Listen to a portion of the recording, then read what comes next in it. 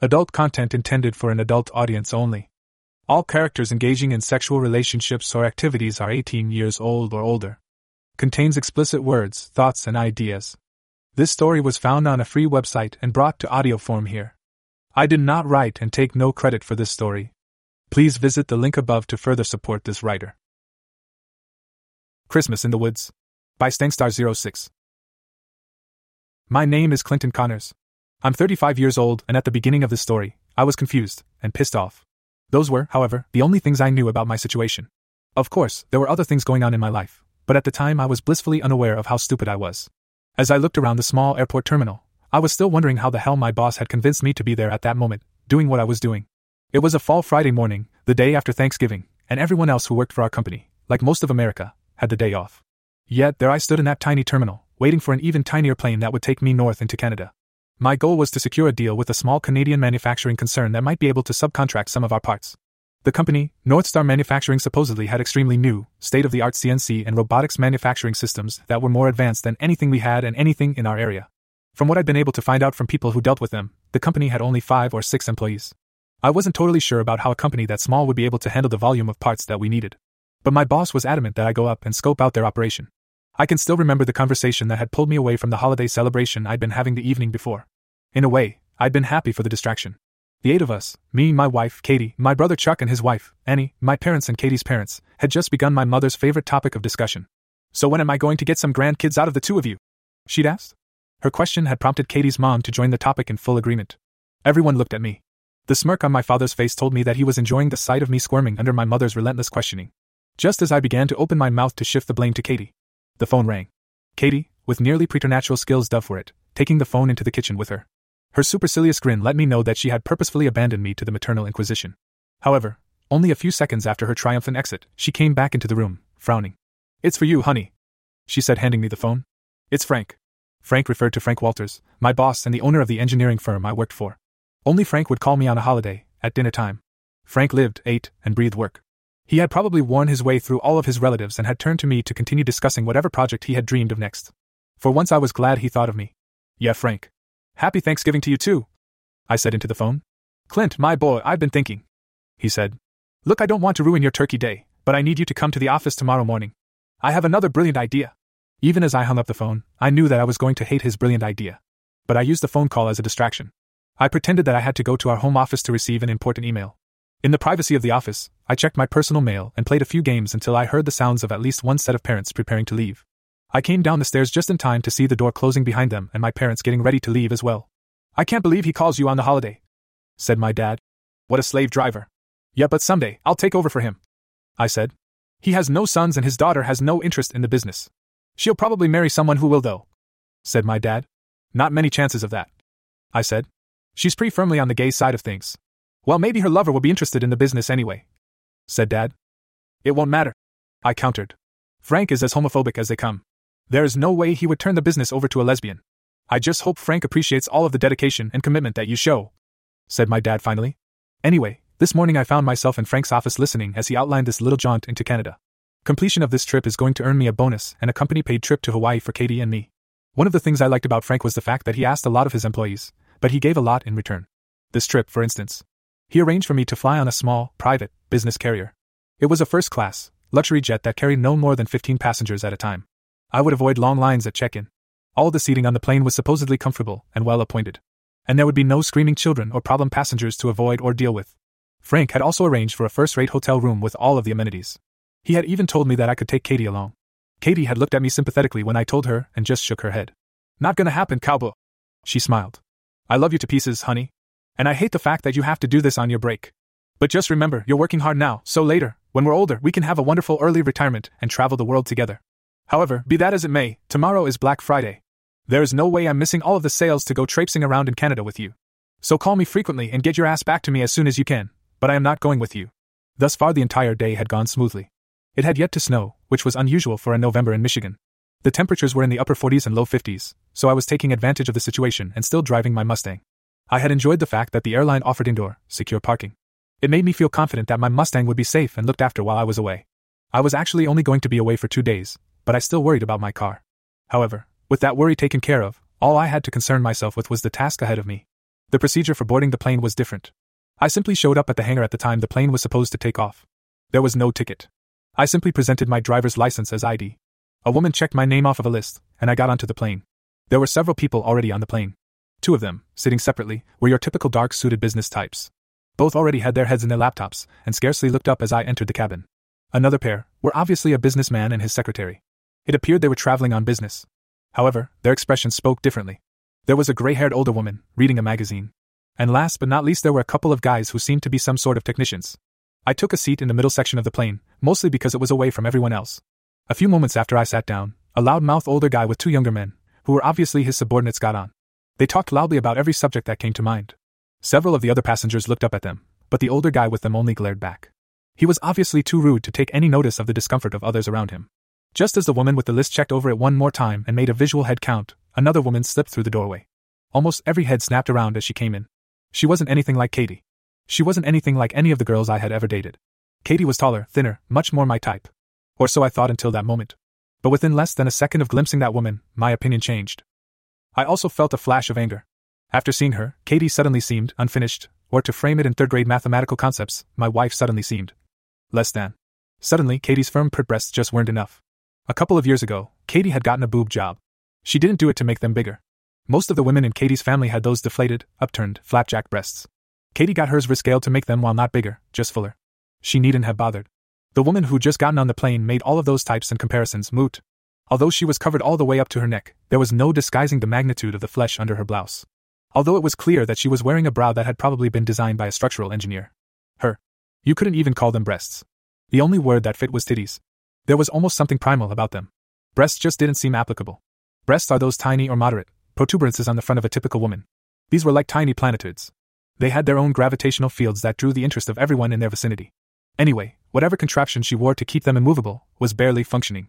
Those tits might be contained, but they would never be restrained. And there was far more to her than just those boobs. Every part of her body seemed to be fully realized. Below her titties, her belly teased its purpose. Again, she wasn't a waif-like and barren-appearing creature. The softness of her belly hinted at its true purpose. Another flash of anger came over me as I imagined my children growing there. That soft tummy also said a lot about her personality, as I imagined it. She seemed to me to be the type of woman who would dig in and actually eat with her man. She was clearly not one of those cultish girls who foolishly subsisted on salads and grass. This was a full-bodied woman who would not only eat with you but would have a beer or two and watch the game with you too. As she turned looking for a seat, all of the blood in my brain shifted in an instant towards the other head. Her ass was broad and seemed to be missing something. Sure, it was plump and round to the point of appearing to be juicy. But it really seemed to me that it needed to have my hands on it. Constantly. Even as I sat there, my hands clawed themselves as I imagined squeezing and caressing that ass. Her legs, plump and shapely, were meant for more than simple locomotion. They served as the guardians for the promised land. In that split second, I saw myself spreading those magnificent legs to get to what I really wanted. All of this bountiful pulchritude was packed into a woman who was only 5'2", if that. However, those curves and what they promised paled before her eyes. Even from across the room, those eyes drew me in. I was locked in her gaze like a moth to a flame. And just as I realized that I should look away, the intimacy of our eye contact was wrong in its intensity. I realized that I had fooled myself. Every man on that plane and some of the women had also thought that she was looking only at them, alone. As I sat there dumbfounded, with growing anger, the loud-mouthed guy was already on his feet and moving towards her. His disdainful sneer had morphed into some sort of sickening grin as he approached her. But she was far faster on the uptake than anyone else in the room. Even as he cleared his throat to speak, she whipped that body around and placed it in the seat beside me. "Is anyone sitting here?" she asked. I was simply too stupefied to swear. I quickly shook my head indicating that no one was. Her voice was more musical than anything released since Motown left Detroit. Again, I felt that flash of anger. It wasn't directed at her. Nope, the anger was directed at myself. At 35 years old, I had never once before that afternoon ever considered cheating on Katie. I simply wasn't the kind of man who abandoned his commitments. But from the second she walked on that plane, all of the stupid love songs I had heard throughout my life suddenly made sense. Even worse was the fact that I was sure that she wasn't feeling any of the turmoil she had erected in my mind, my spirit, and my pants. The loud-mouthed guy slunk back to his minions after giving me a look that could have melted tungsten. "Do you want the window seat?" I asked timidly. "Why, thank you, honey." She smiled. "I always like to see where I'm going. Aren't you a nice young man?" Before she said that, I had never considered her age at all. In that instance, I began to wonder why age even mattered when it came to women. Shit, let's face it. Hot is hot. And a woman that hot is simply beyond age. However, it did cause me to wonder how old she really was. Getting back to my magnanimous act, I actually gave her the window seat, so she'd be all mine for the short duration of the flight. If she had been sitting on the aisle, half of the fucking plane could have dropped by to chat with her. But this way, I had her to myself, and things would be far more cozy. As the plane's engines rose in volume, I looked closely at her. There were all kinds of questions running through my mind. How old was she, actually? What did she do for a living? I saw several small rings on her tiny fingers, but not an actual wedding or engagement ring. At that moment, the ring fastened securely on my own left fourth digit suddenly became heavier and hotter. By concentrating on the ring and the image of Katie, waiting faithfully for me back home, I was able to tear myself away from the woman beside me and pull out my iPad to go over the information I had on the company I was about to visit. As the plane began to move down the runway, I tried really hard to concentrate on my work and not the woman next to me. I also told myself that I hadn't done anything wrong. I hadn't so much as touched the woman. I hadn't done anything to hurt Katie. All I'd done was to have a few errant thoughts. My marriage was still as secure as it had been this morning. I hadn't actually betrayed Katie. Besides, what she didn't know would never hurt her. Katie, what he doesn't know won't hurt him, I told myself. It was only a momentary spike of guilt. I'd had them many times over the years. So having one as Kyle rushed swiftly towards me was nothing new. Usually, I handled them by being extra loving towards Clint for the next few days. Most of the people I know think that Clint and I have the perfect life together. We have all of the trappings of a successful couple. We have a beautiful home. I picked it, and Clint works his ass off to make sure that I have almost everything I need. Someday soon, we'll add a couple of kids to the mix. And in the end, we'll retire rich, fat and happy. Maybe we'll travel and see some of those exotic places everyone always talks about. Or perhaps we'll just continue doing whatever it takes to make us happy. Most of the people I know would be appalled at what I've been doing. The thought of me having affairs or even one affair would paint me as some sort of scarlet woman. Okay, let's face it, they'd declare me the worst whore to hit our town in this millennium. But in the real world, all of my female friends would almost immediately go after my husband. The single ones would be trying to get into his bed before my smell even left the sheets. The married ones would take just a little bit longer. Most of my male friends would be angling to be the next one to screw me if they could do it without anyone knowing about it. None would want to marry me, but they'd all want to fuck the slut, just for variety. Most of the people I know are sheep. They go through life with blinders on. They want all of the things that everyone else wants. There isn't an original thought among them. They live their lives like some old saying.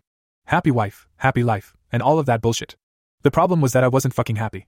Not at all. I married Clint with the best of expectations. However, somewhere along the lines I just got tired of being number 2, shit maybe even number 3 in his life. Frank was number 1. Maybe not even Frank, but just that goddamn job of his. My husband wasn't devoted to my happiness, as much as he was his job.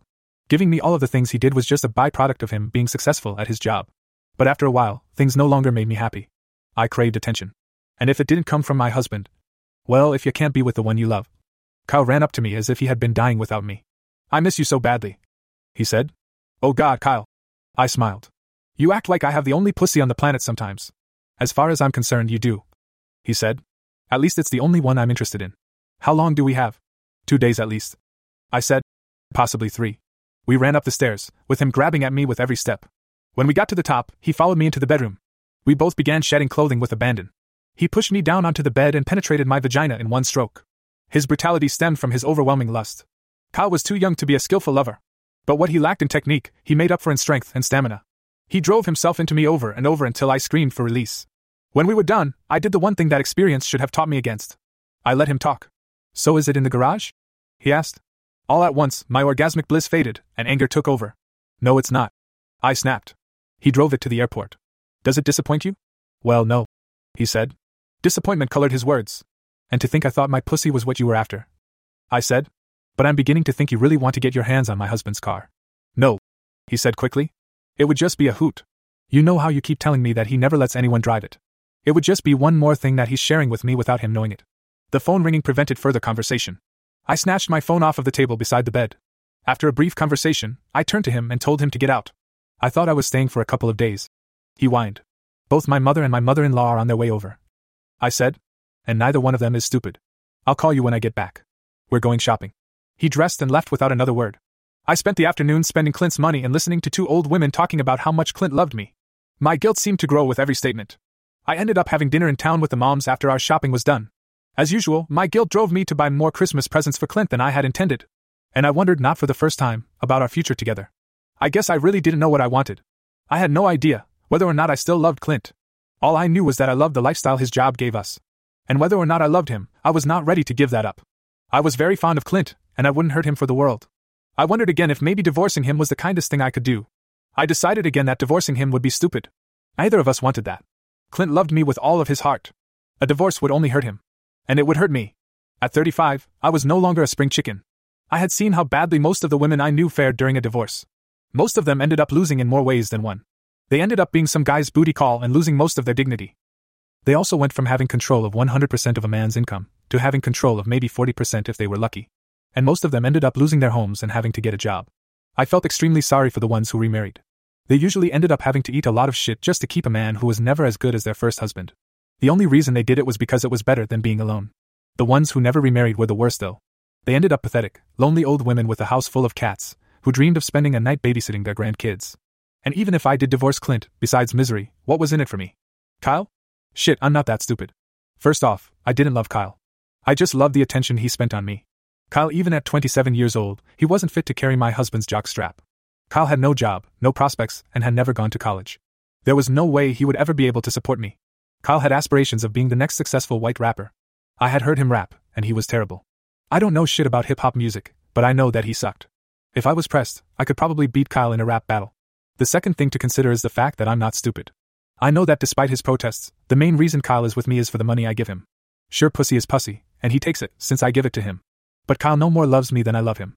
I'd been lost in my thoughts for so long that I didn't notice the passing of time. So it came as a surprise when my mother-in-law mentioned how late it was getting. "We'd better get you home, so you can be there when Clint calls you, honey," she said. My mother agreed. Actually, Clint could have and should have called me on my cell phone by then. Even if it was just a quick call to let me know that he'd arrived. By the time I got home, he still hadn't called me. I began to worry. I went over everything in my mind. We hadn't been arguing. And he had kissed me as if he hadn't wanted us to be apart that morning. He'd even asked me again to go with him. As far as I knew, he wasn't angry with me, so why hadn't he called? My cell phone rang at that moment, and I answered it quickly. "Honey, why did it take so long for you to call me? I was worried sick," I said into the phone. "You told me not to call you," said Kyle stupidly. "I'm outside freezing my ass off. Can I come back in?" Clint had never gone this long without talking to me. Especially not if he was out of town. I tried to think of reasons for him not calling me. But I couldn't come up with any. It wasn't like Canada was a third world country without phone service. Had he perhaps found out about Kyle? I didn't think that was it. Clint was a straight shooter. If he had found out about Kyle, he'd have been destroyed. He would have confronted me, and all hell would have broken loose. He simply loved me too much to play games. The only thing I could think of was that he had immediately gone to meetings with the new client, and they were whining and dining the shit out of him, and he had lost track of time. I opened the door and called out to Kyle, who was hiding in the bushes outside, shivering and cold. Just as he slipped inside of the door, I noticed my next-door neighbor, Ethel, watching me like a hawk. I would have to think up a good excuse for what she had seen before Clint got back. Kyle came right into the house and started taking off his clothes. I decided to put away my worries about Clint until the following day. However, somehow, I couldn't manage to enjoy sex with Kyle. In the back of my mind, I knew that something was wrong. After a while, Kyle gave up and started talking. "So did your husband think that you were upset about him leaving?" He laughed. "Yep," I said, trying to keep the conversation to a minimum. "What a sucker," said Kyle. "Yeah," I echoed. "What a sucker. To think that idiot loves me so much that he hates leaving me. He even begged me to go with him. How stupid does he have to be to love someone like me?" "Pretty stupid," agreed Kyle, not recognizing the fact that I'd been sarcastic. "He doesn't even realize that you love me, not him. I laugh every time I think of him busting his ass, working all of those hours to buy you stuff and give you money, just so you can give it to me. It's like he pays me to fuck you." I was so quiet after he said that even Kyle knew he had fucked up. "Of course I'd fuck you for free," he said, trying and failing miserably to fix his screw up. I'd even pay money to fuck you," he blurted out. "If I had any." I think both of us knew that was a lie. "So let me get this straight," I said. "You think I'm the kind of woman who would take money for having sex? So you think I'm a whore?" "No, baby. That is not where I was going," he sputtered. "So where were you going, Kyle?" I asked with the growing realization that I was a fool. "As soon as I get a record deal, I'm gonna take you away from all of this," he said. "It'll be you and me against the world, baby." I think it was then that I realized how big a fool we both were. I knew for a fact that if Kyle ever got more than $10 to his name, he would immediately spend it on some 20-year-old black girl without a second to spare. He was a fool for not realizing that I knew him better than he knew himself. At the same time, I was a fool too. I had everything I had ever dreamed of, yet I risked it all every time I let that fool between my legs. In that second, there in the darkness, with this emotionally stunted, permanent manchild in my husband's bed, I finally realized how broken I was. I finally realized why there was a Kyle. Kyle was only a means for me to get revenge on Clint for not putting me first in his life. I was too much of a coward to actually confront Clint about it. I didn't want him to quit his job and take another one that would give him more time to spend with me. Especially since it might not pay as well and might end up with me having to get a job myself to help out. Nope, it was far less courageous, but much easier to simply vent my frustration by letting someone else have what Clint thought was his alone. Delilah, as the plane took off, fear grabbed me. I had never been on a plane this small before. I usually preferred to drive. I hate flying. And when I absolutely have to fly, it's usually on a large commercial airliner. However, this time it couldn't be helped. I had gone home to visit my last remaining relative, my Aunt Alice. I spent Thanksgiving with her in her retirement home. She didn't look very good. Perhaps I should consider moving her back to Michigan. My Aunt Alice was also the only one of my relatives who hadn't looked down on me when she found out what I do for a living. My job or career or whatever you want to call it was what had gotten my ass on this tiny plane. I was headed for Toronto for a side gig. For me, side gigs were very rare. I pretty much catered to what I considered a niche market. No one was more shocked than I was that I was able to make a living at it. I guess there's just no accounting for taste, especially in the modern era. 20 years ago, I'd have had no shot. However, today everyone seemed to not only permit, but to indulge their inner freak. The plane seemed to shudder and vibrate as it left the ground. There was also a not-so-subtle metallic clanking sound as we tried to gain altitude. Was that normal? I didn't think so, but no one else seemed to notice it. It reminded me of a sound my car made just before it died on me. As my fear ramped up, I grabbed for a life preserver. I was used to the reaction my body got. It was one of the reasons that I tried very hard not to call attention to myself. They say that we live in an enlightened age. Women have far more rights than ever. Women can own businesses. And we are very close to making equal pay with men in most industries. In some, we actually make more. If a woman works for a company and is exposed to leering or any lewd behavior, really anything that makes her feel uncomfortable, she can make a report to Human Resources and charge the company or an individual with sexual harassment. The funny thing though is that although a woman is safer in the workplace, she can still be accosted and insulted walking down the street in public. The second I had gotten on the plane, I was under scrutiny. Most of the men there, and even a few of the women, stared openly at me. I was used to it from the men, but the women made my skin crawl. It's been said that women have a sort of radar about their bodies and which parts are being ogled. It seemed like there was at least a dozen small insects crawling over my boobs. And off to the left, I could feel it. I turned my head and looked into the eyes of a predator. I had met lots of men like him during my lifetime. He was clearly the kind of man who would try to use me like a piece of meat and nothing more. I looked around and found just the opposite. Directly ahead of me, I looked into the softest, kindest brown eyes I had ever seen.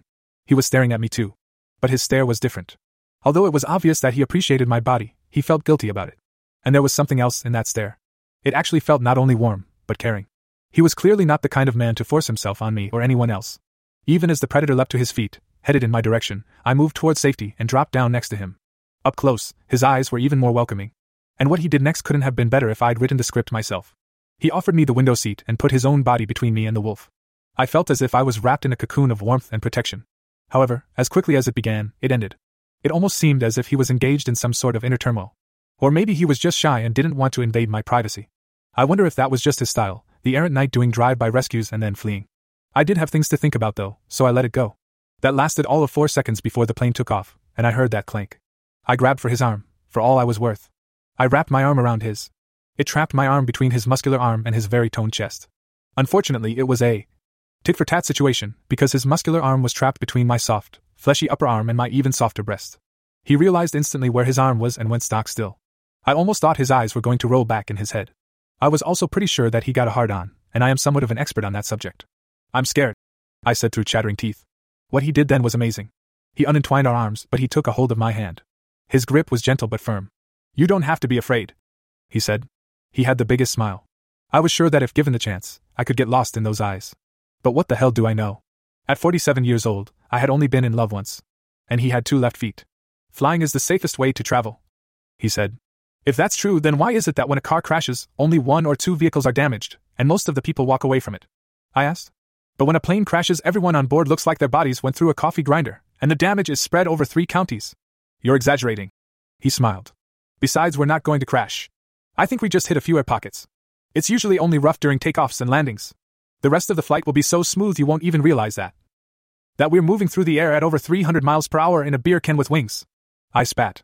"This thing is made of aluminum. Remember 20 years ago when beer cans were made of steel? Back then you had to be a very strong man to crush a can. Now even little girls can crush one. Why the fuck would they make airplanes out of something that fragile?" I was so worked up that as I spoke I was allowing my arms to move all over the place. That started my boobs to jiggling, and within a few moments every guy around us, especially the wolf and his cubs, were staring at me. "I'm Clint," he said softly. "I promise I won't let anything happen to you." "Delilah," I said, returning his smile. "I'm gonna hold you to that promise." He told me about his trip and what he was doing on the flight. He talked about his business and, unfortunately, his wife. As we sat there holding hands while the plane cut through the air like an aluminum missile, all of my fears evaporated. I was no longer afraid, but there was also no way I was about to let go of his hand.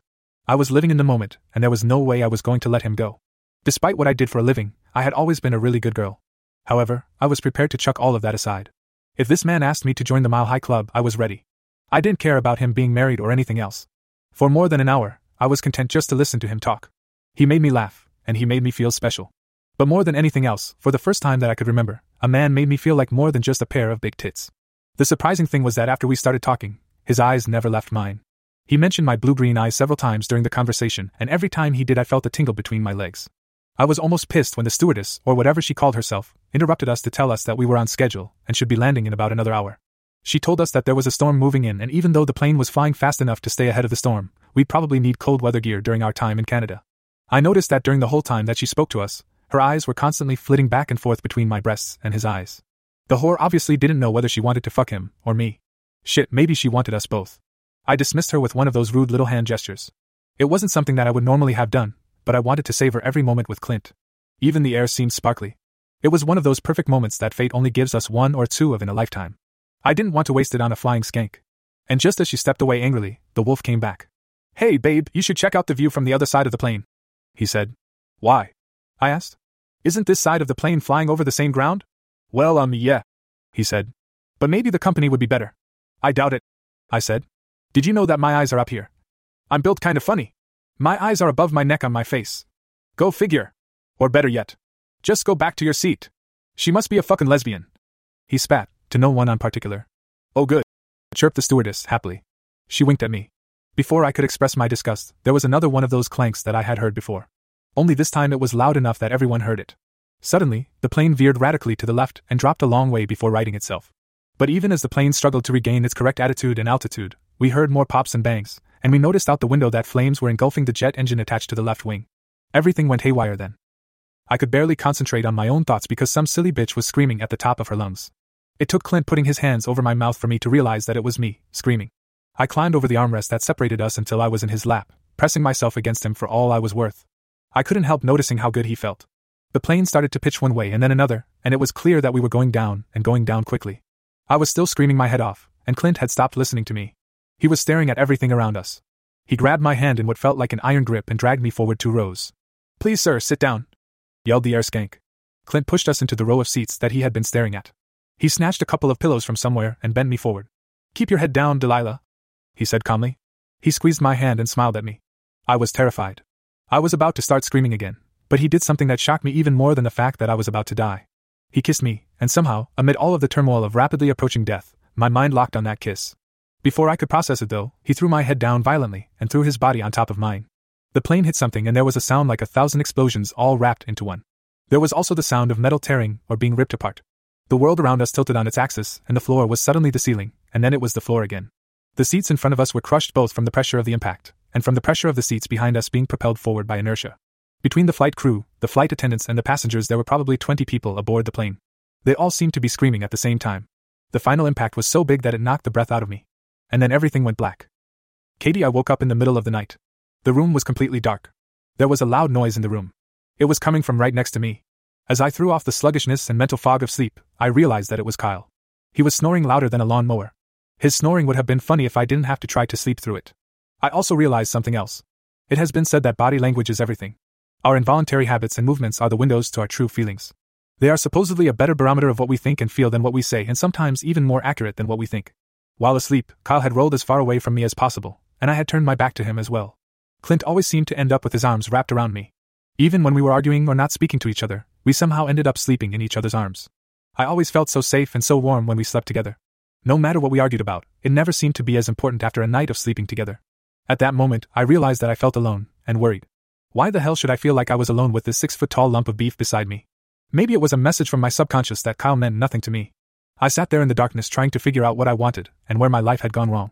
When Clint and I got married, I was sure that I was in love with him. And I think that, deep down inside, I still am. I just hate playing second fiddle to that goddamn job of his. I know that he thinks that he has to work as hard as he does, so we can have all of the things we want.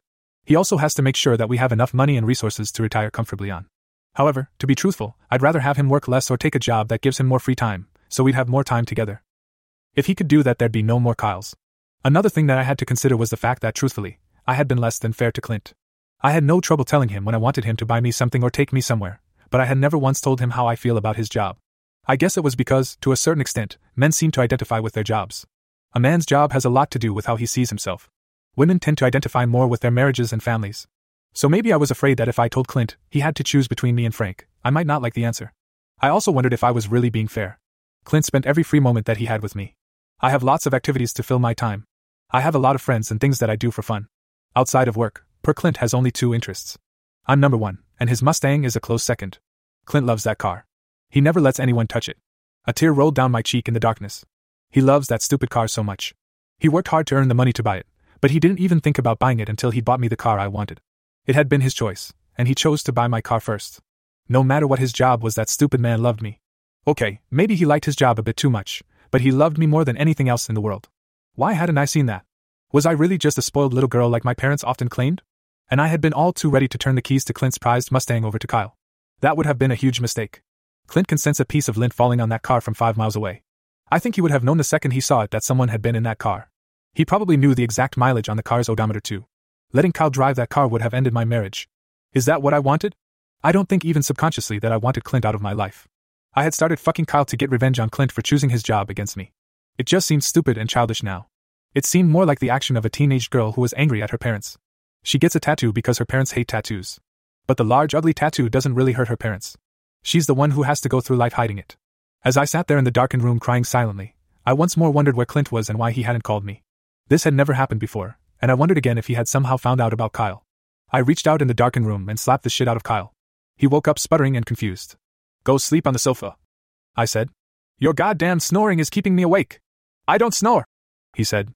"The fuck you don't," I said. "It sounded like a construction zone in here." "Well, sleeping makes me horny," he said. "I can't help it." I decided right then that Kyle had to go. I may as well make our last night together memorable. "Well, Kyle, I can help you with that," I cooed. Clint awoke to a nightmare. At first, I was confused. I had no idea where I was or how I got there. It was very cold, and it seemed to be snowing. Something underneath me was very warm and very soft. I tried to straighten up, but there was something on top of me preventing me from doing so. It seemed to be very heavy, and it made noise as I moved it. I think I could lift it, but it seemed smarter to move out from under it. I tried to wriggle free and realized that the warm, soft thing under me was a person. Suddenly, I remembered everything. The jet had gone down. I remained calm. I was still alive and still able to make conscious thoughts. I tried to remember in detail everything that had happened and found that I could. That was a good sign. It meant that there was probably no brain damage and no concussion. I tentatively moved and flexed both arms, starting at the shoulders and then moving down to the elbows, wrists, and finally the hands and fingers. Except for a few cuts and scrapes, I felt no pain in my arms and had full function. Then I did the same with my legs and feet. Everything seemed to be intact. I did a more thorough inventory and found that my biggest complaint was that I had an awful ache in my upper back. I could still move the muscles there, and as I said before, I still had full function of all of my limbs. It had to be a big cut or a bruise from whatever had fallen on me. I remembered throwing myself over Delilah as the plane went down. The bulky structure of the overhead luggage compartment had fallen on top of me. I wriggled free of it and turned to Delilah. I shook her awake. "Delilah, are you okay?" I asked. "Think so," she said groggily. "Am cold and my leg hurts really bad." "I'm so sorry, honey," I said. "I'll get you out of there as soon as I make sure we're safe." I stood up and looked around. It was dark and my eyes slowly adjusted to the absence of light. Several small fires helped with that. I noticed that the plane had broken into multiple sections either on impact or during the violent gyrations that followed. I remembered moving both Delilah and myself several rows forward of where we were sitting. I was glad now that I had. I had read somewhere about the safest places to be during a plane crash. I had moved us to one of those places. It had paid off. The section of the plane that we were in was pretty much intact. However, everything ahead of us had pretty much been accordioned by the impact. In cars, they call it a crumple zone. It's a section of the front of a car that is designed to fold in order to absorb the impact of a crash and protect the passengers. The plane wasn't designed that way, but the front section of the plane and everyone in it had died to protect us from the crash. Nothing moved in that section of unbelievable destruction. All I saw was twisted and torn metal. I could barely make out a few dismembered body parts among the carnage. And then I saw her. It was the stewardess who had told Delilah and I that we'd be landing in about an hour. Her body was severely twisted and crushed. Her face was split open, and through all of that horror, one eye made contact with mine. Her mouth moved as if she was trying to say something. And then the gleam left that eye. It stared without focus, into oblivion. Her pain was obviously over. The shell of the plane had split open to the elements, and snow was falling thickly inside of the plane. I smelled something else. It was acrid and familiar. It smelled like gas. Shit, it was probably jet fuel. With the fires that were burning, it was very likely just a matter of time before the pieces of the plane started to burn up or explode. I looked back at Delilah. "Dee, we have to get out of here," I said. "I like it better when you called me honey," she said. I grabbed her arm and tried to pull her out from under the luggage compartment, and heard her scream. "Clint, stop," she yelled. "My leg is caught." I dropped to my knees and started at the top of her left leg. I felt my way down from her thigh to her left foot. It was free all the way. "That isn't the leg that hurts, but you can do that again anytime you like," she said. "I have all kinds of body parts you can feel on." Sorry, I said. I was only trying to find out what's going on. And to be truthful, you didn't tell me which leg it was, so I started with the closest one. Despite her pain, she just smiled at me. I started on the other leg and found out that her lower leg from the knee to the ankle was pinned between the seat we were in and the seat ahead of us. There was no way to free it without moving that seat or cutting her leg off. At the same time, the smell of the volatile jet fuel was getting stronger and stronger. It was only a matter of time before the section we were in went up. Fuck! I yelled. I think you should get my leg free first. She smirked. That way, we'd enjoy it more. Ha ha! I laughed. What a sense of humor. Who's joking? She said. I looked around us to see if there was anything I could use. There had to be a toolkit around here somewhere, for emergencies. I found nothing. And then I noticed one of the shattered seats. The frame of it was made from fairly sturdy steel tubes. I kicked one of them loose and went back to Delilah. I forced the end of it between the seats and applied pressure, forcing the two seats apart. It was working, and just in time too. I noticed out of the corner of my eye that the side opposite us was beginning to smolder, and small flames were licking at the wall coverings. We have to get out of here, I said. I put more muscle into forcing the seats apart, and suddenly, the pole in my hand bent under the strain and the two sections fell back. Delilah's sudden intake of air let me know that it hurt. I ran back to the shattered seat. This time I grabbed two of the poles. Delilah, this is it, I said. I know your leg hurts. We don't know if it's sprained or even broken. But you have to move it no matter how much it hurts. This plane is going to be in flames in minutes, and we either get you out of there, or we burn up with it. So as soon as I get this thing to budge, you have to get your leg out of there. If I can't get it out, you can still get out of here, she said sadly. Not an option, I said. I promise you that I wouldn't let anything happen to you. And I meant it.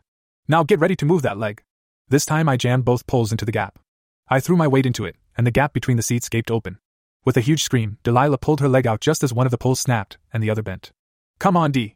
We have to go, I yelled as the flames drew closer to us. She could barely put any weight on the leg. So I got down in front of her and piggybacked her towards the open end of the plane.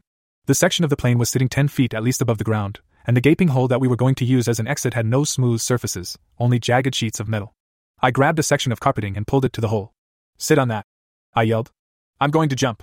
Then you slide out, and I'll catch you to help you land. Try not to let the bad foot touch the ground. I didn't give her a chance to reply. I dropped into the darkness. There were small fires all over the ground too. We were in an area of deep woods, and I could see large chunks of the plane scattered all over the area. As soon as I landed, I reached up for her. She slid to the edge and then dropped into my arms. The strain was pretty bad. She was not a tiny girl. I grabbed her around the waist and got a face full of big soft titties from my trouble. Clint, if you wanted to lick my boobs, all you had to do was ask.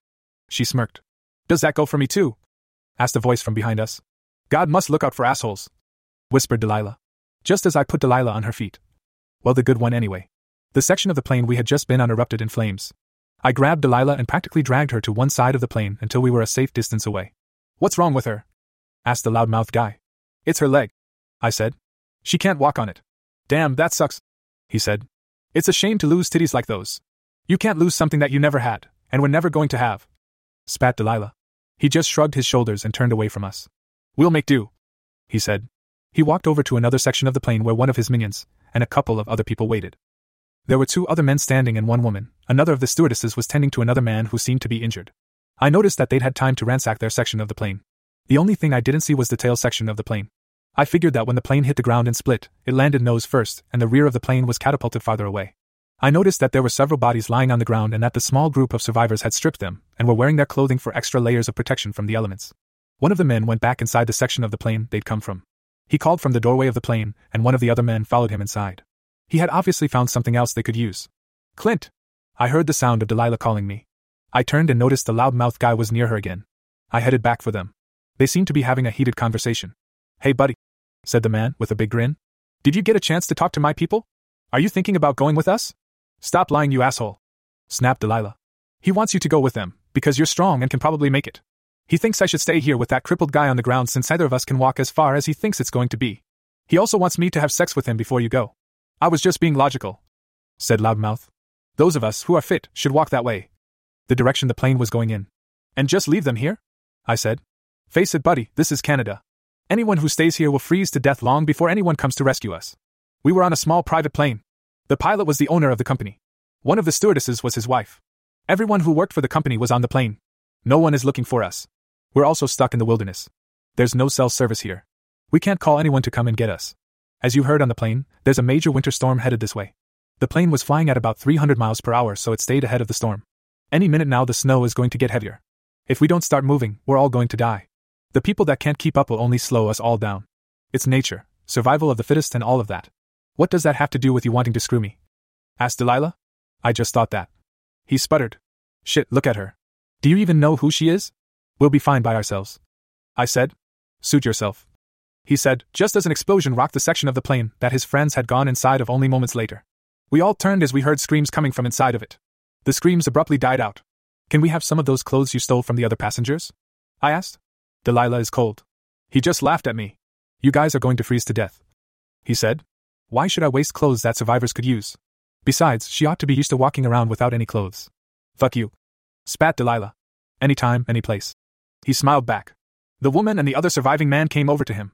It's starting to snow, said the woman. And Josh finally died, said the man. We need to get out of here, boss.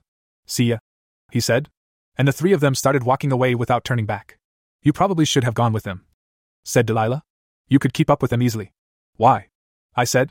We were almost 300 miles from our destination when the plane went down. They aren't going to walk 300 miles. I noticed that we were passing over a group of small cottages when the plane started to drop. They can't be more than a few miles behind us. Come on, we have to hurry. While I was talking to that idiot, I noticed that the tail section is over that way. I said. Why do we need to go there? She asked. That's where they keep all of the supplies on the plane. I said. I turned my back and knelt in front of her again. I got up and piggybacked her further into the woods. It was farther than I thought, and the snow was beginning to pile up. Once we got there, I climbed into the tail section. Everything was all jumbled together. I kicked the inside door open because the handle had been broken during the crash. I found several shelves full of blankets. I grabbed a few and ran them outside to Delilah. That way, she could cover up while I continued to search. Next I found the supplies and took one of the blankets and loaded it full of first aid supplies and the frozen meals that they served on the plane. I loaded as many of those as I could carry, along with a lot of soft drinks and water bottles.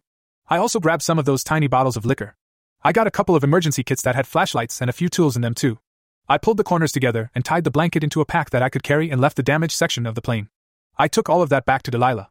I found a damaged section of the plane's sheet metal and was able to bend it until one end of it formed a near 90-degree angle.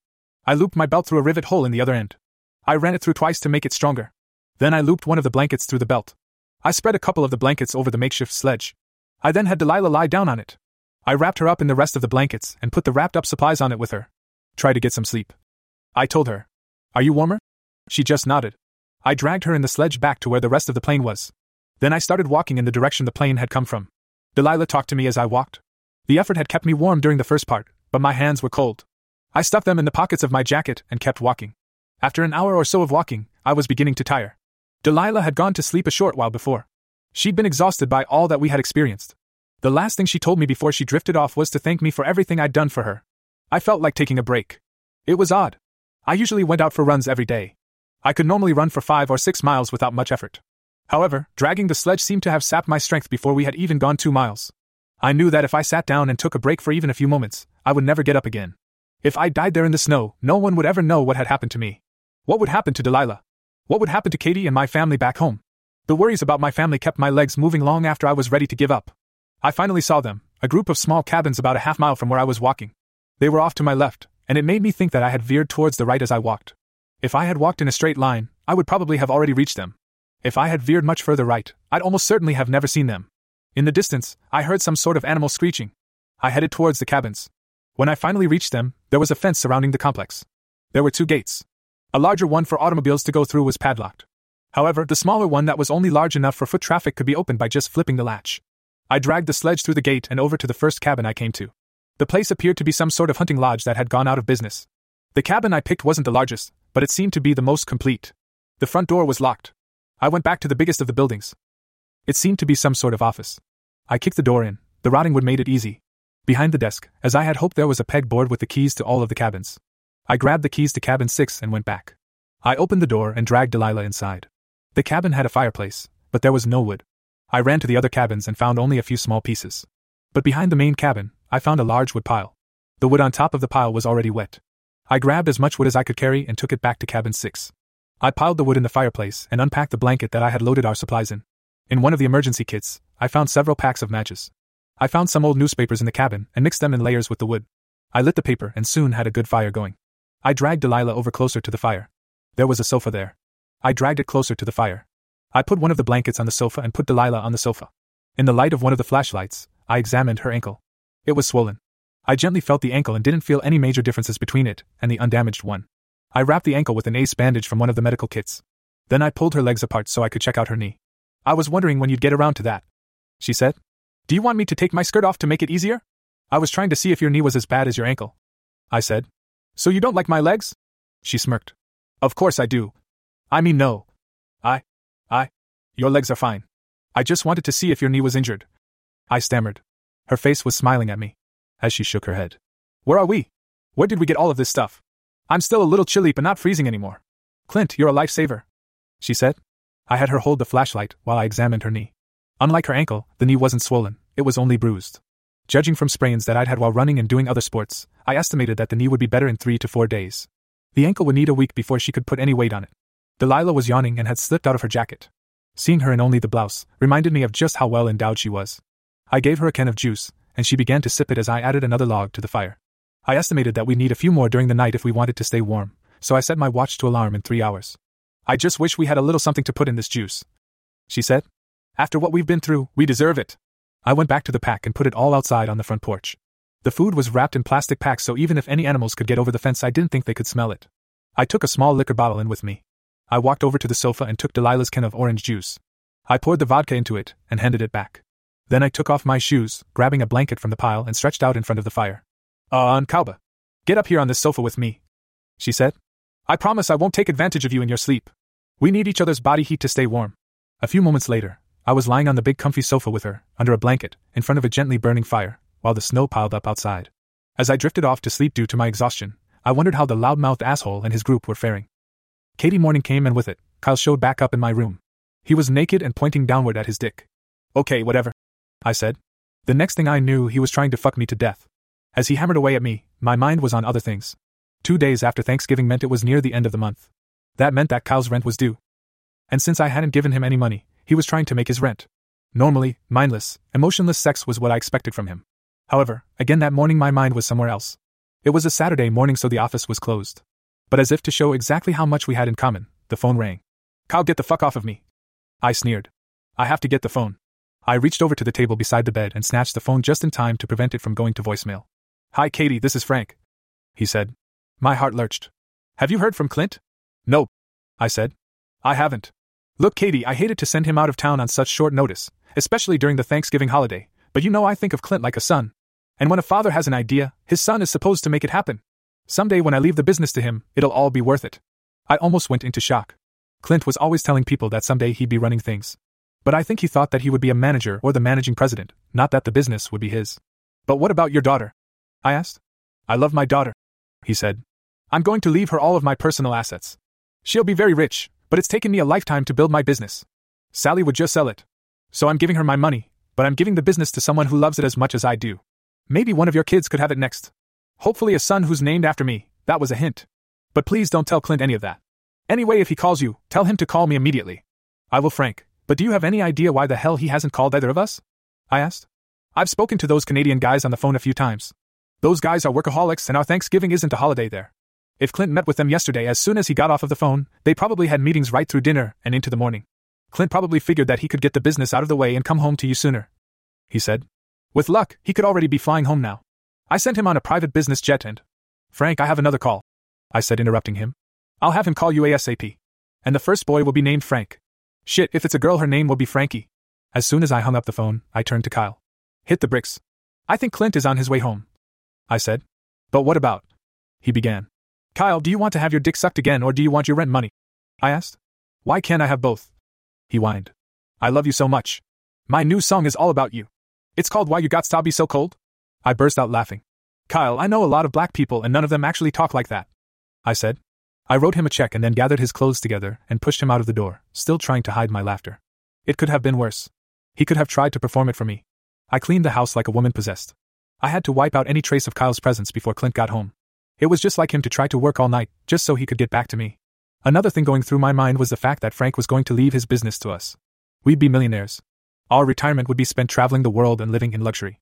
I decided to start working on those kids as soon as Clint got back. Later that evening, Frank called again. I told him that I still hadn't heard from Clint. Katie, honey, I have some bad news for you, he said. He called you? I asked excitedly. When is he coming home? Katie, the plane never landed, he said. It disappeared somewhere between Detroit and Buffalo Gap. I was in shock. I was barely able to focus on what he was saying. "We don't know that anything bad has happened," he said. "If there had been an accident, or the plane had crashed, we'd have heard about it. We just have to be patient and wait for news." I called his parents and mine and told them what was going on. For the first week, I sat by the phone around the clock. Our parents, either Clint's or mine, were always with me. Frank called every day. After a week, life went back to normal. I was still in contact with the American and Canadian authorities, but there was no news. It was then that Kyle dropped by to visit. He obviously only came back because he needed more money, but I didn't care. I was tired of being alone. Kyle told me that he had missed me. He told me that he loved me, and a week was too long for us to be apart. He claimed to have written several more songs about me. I didn't care. I was just glad to have something to focus on besides wondering where my husband was. Kyle was with me when they discovered the plane. The plane had broken up into 3 or 4 pieces when it hit the ground. There had been multiple fires and explosions either in the air or on the ground after the impact. They had been checking through the company's computer systems to find out how many passengers were on the plane that day. Due to last-minute bookings, there was no actual way of knowing. Clint was one of those last-minute bookings. We showed the authorities the receipt that Frank had, which had the flight info on it, as proof that Clint had been on the plane. The official flight list only showed 13 passengers on it. But if the last-minute fares had actually shown up and were on the plane, there could have been 15 passengers or 20 people if you included the flight crew and 2 stewardesses. If you included the body on the ground near one of the pieces of the plane, there were 15 bodies. The authorities were of course hoping that was it. 15 official fares, 15 bodies. That way, they could wrap it all up in a neat little package. There would still be the DNA to identify, but things would basically be over. I cried for 3 straight days. Kyle was with me the whole time. I no longer cared who saw him. 2 days later, all hell broke loose. They found, purely by accident, something that made them reopen the search. One of the crews driving in to help investigate the crash was a Canadian company north of the crash site. On their way to the site, they stumbled on 3 bodies. 2 of the bodies were men, the third was a woman. The woman wore a jacket with the airline's logo on it. From all indications, the 3 had survived the crash and had frozen to death trying to walk to safety. The nearest town was more than 100 miles away. It was a stupid effort. They would never have made it. One of the men died with his mouth open, as if he was still talking as death took him. Frank and I drove up to the site to identify the bodies. We had already seen all of the bodies except for the ones that were horribly burned and would need DNA to identify them. None of the bodies were Clint's. That night after we had sex, Kyle asked me when we'd get the check from the insurance company. Clint. I awoke the next morning and realized that the fire had gone out. My arm, the one with the watch on it, was under Delilah. That explained why I hadn't heard it. My morning hard-on was pressed into Delilah's ass. Both of my arms were around her. It was an extremely intimate position, and I felt guilty immediately. "Delilah, wake up," I said. "I'm awake," she answered cheerfully. "We have to get up," I said. "No, we don't. I'm warm, and I'm comfortable." "Why should I go anywhere?" she asked. She turned and looked at me. Her blue-green eyes were incredible. Our faces were so close together that it took everything I had not to kiss her. "Give me one reason that we need to get up," she asked. "Breakfast," I said. "Okay. That's a good one," she said. "Do we actually have breakfast?" I nodded. "And lunch and dinner too. If we're careful and eat 2 meals a day and have snack foods like chips or peanuts for lunches, I'd estimate that we have enough food to last for more than a week. I think your ankle will have healed by then. If no one has found us by then, we'll both walk back to the plane and get more." "That sounds like a plan to me," she said. "Let's eat." I remade the fire and used the grate that was already there to warm up the heat and serve meals. There were even a few dishes in the kitchen. After breakfast, I explored the cabin. There was a sleeping loft that was reachable by a ladder, but it was too far away from the fireplace to be useful. There was no other source of heat in the cabin, so it looked like we'd be sleeping in front of the fire. I was about to go to the other cabins to explore them, when I discovered that we were snowed in. I spent the rest of the day talking to Delilah. Although the conversations were purely superficial, the growing intimacy between us couldn't be denied. Delilah seemed to enjoy teasing me and testing my limits. We would be talking about the most innocent subjects, when she would just level those blue-green eyes at me and say, "You like me, don't you?" Or just when I was telling her that I had to fight my way through the snow to bring in more firewood before we ran out, she really got to me. "It's freezing out there," she declared. "I know," I said. "But I can't let you get cold." "You really can't," she said innocently. "When I get cold my nipples stand straight up like bullets. They were doing that this morning too, when I was rubbing my ass against your dick before you woke up." I turned so red that she laughed at me. I plunged right out into the snow just to get away from her. I made several trips and stacked enough firewood just inside of our doorway to keep us warm for a couple of days. Delilah just smiled at me. "Are you cold?" she asked. "Not really," I said. "I guess it worked," she said. "I got you a little heated up so you wouldn't get cold while you got wood for us." Then she just started laughing for no reason. "What's so funny?" I asked. "You got wood from me, so you could get wood from me." She laughed. I went out on the porch and grabbed the blanket with all of our food in it. I let her look over our choices for dinner. She picked meatloaf, and I picked a chicken parmesan that looked really good on the package. After dinner, I took one of the bottles of water and used it to wash our dishes, using some soap I found in the kitchen under the sink. I was glad that we had the sink. It would have been so much better though if we had running water. I haven't gotten off of my ass all day, except for hopping over to the back door to use that porta potty, she said. But I'm exhausted. Are you coming to bed? I hesitated. Come on, Clint, she said. It's getting dark and we have nothing else to do. So throw a couple of logs on the fire and come get under this blanket with me. We had a really good talk before we fell asleep. Delilah told me her life story, and she didn't hold anything back this time. I was totally wrong about her. She wasn't what she seemed at all. Her father had been a store owner. He raised her to be a good girl. She married her high school sweetheart when they turned 18. He joined the army, and they decided to hold off on having kids until he left the service and went to college. He re-upped for another tour of duty to max out his military benefits. Things were looking good for them. They had bought a house and started to prepare for his impending return to civilian life. David had always been a very gentle, yet protective man. He was funny, shy, and very committed to both her and his country.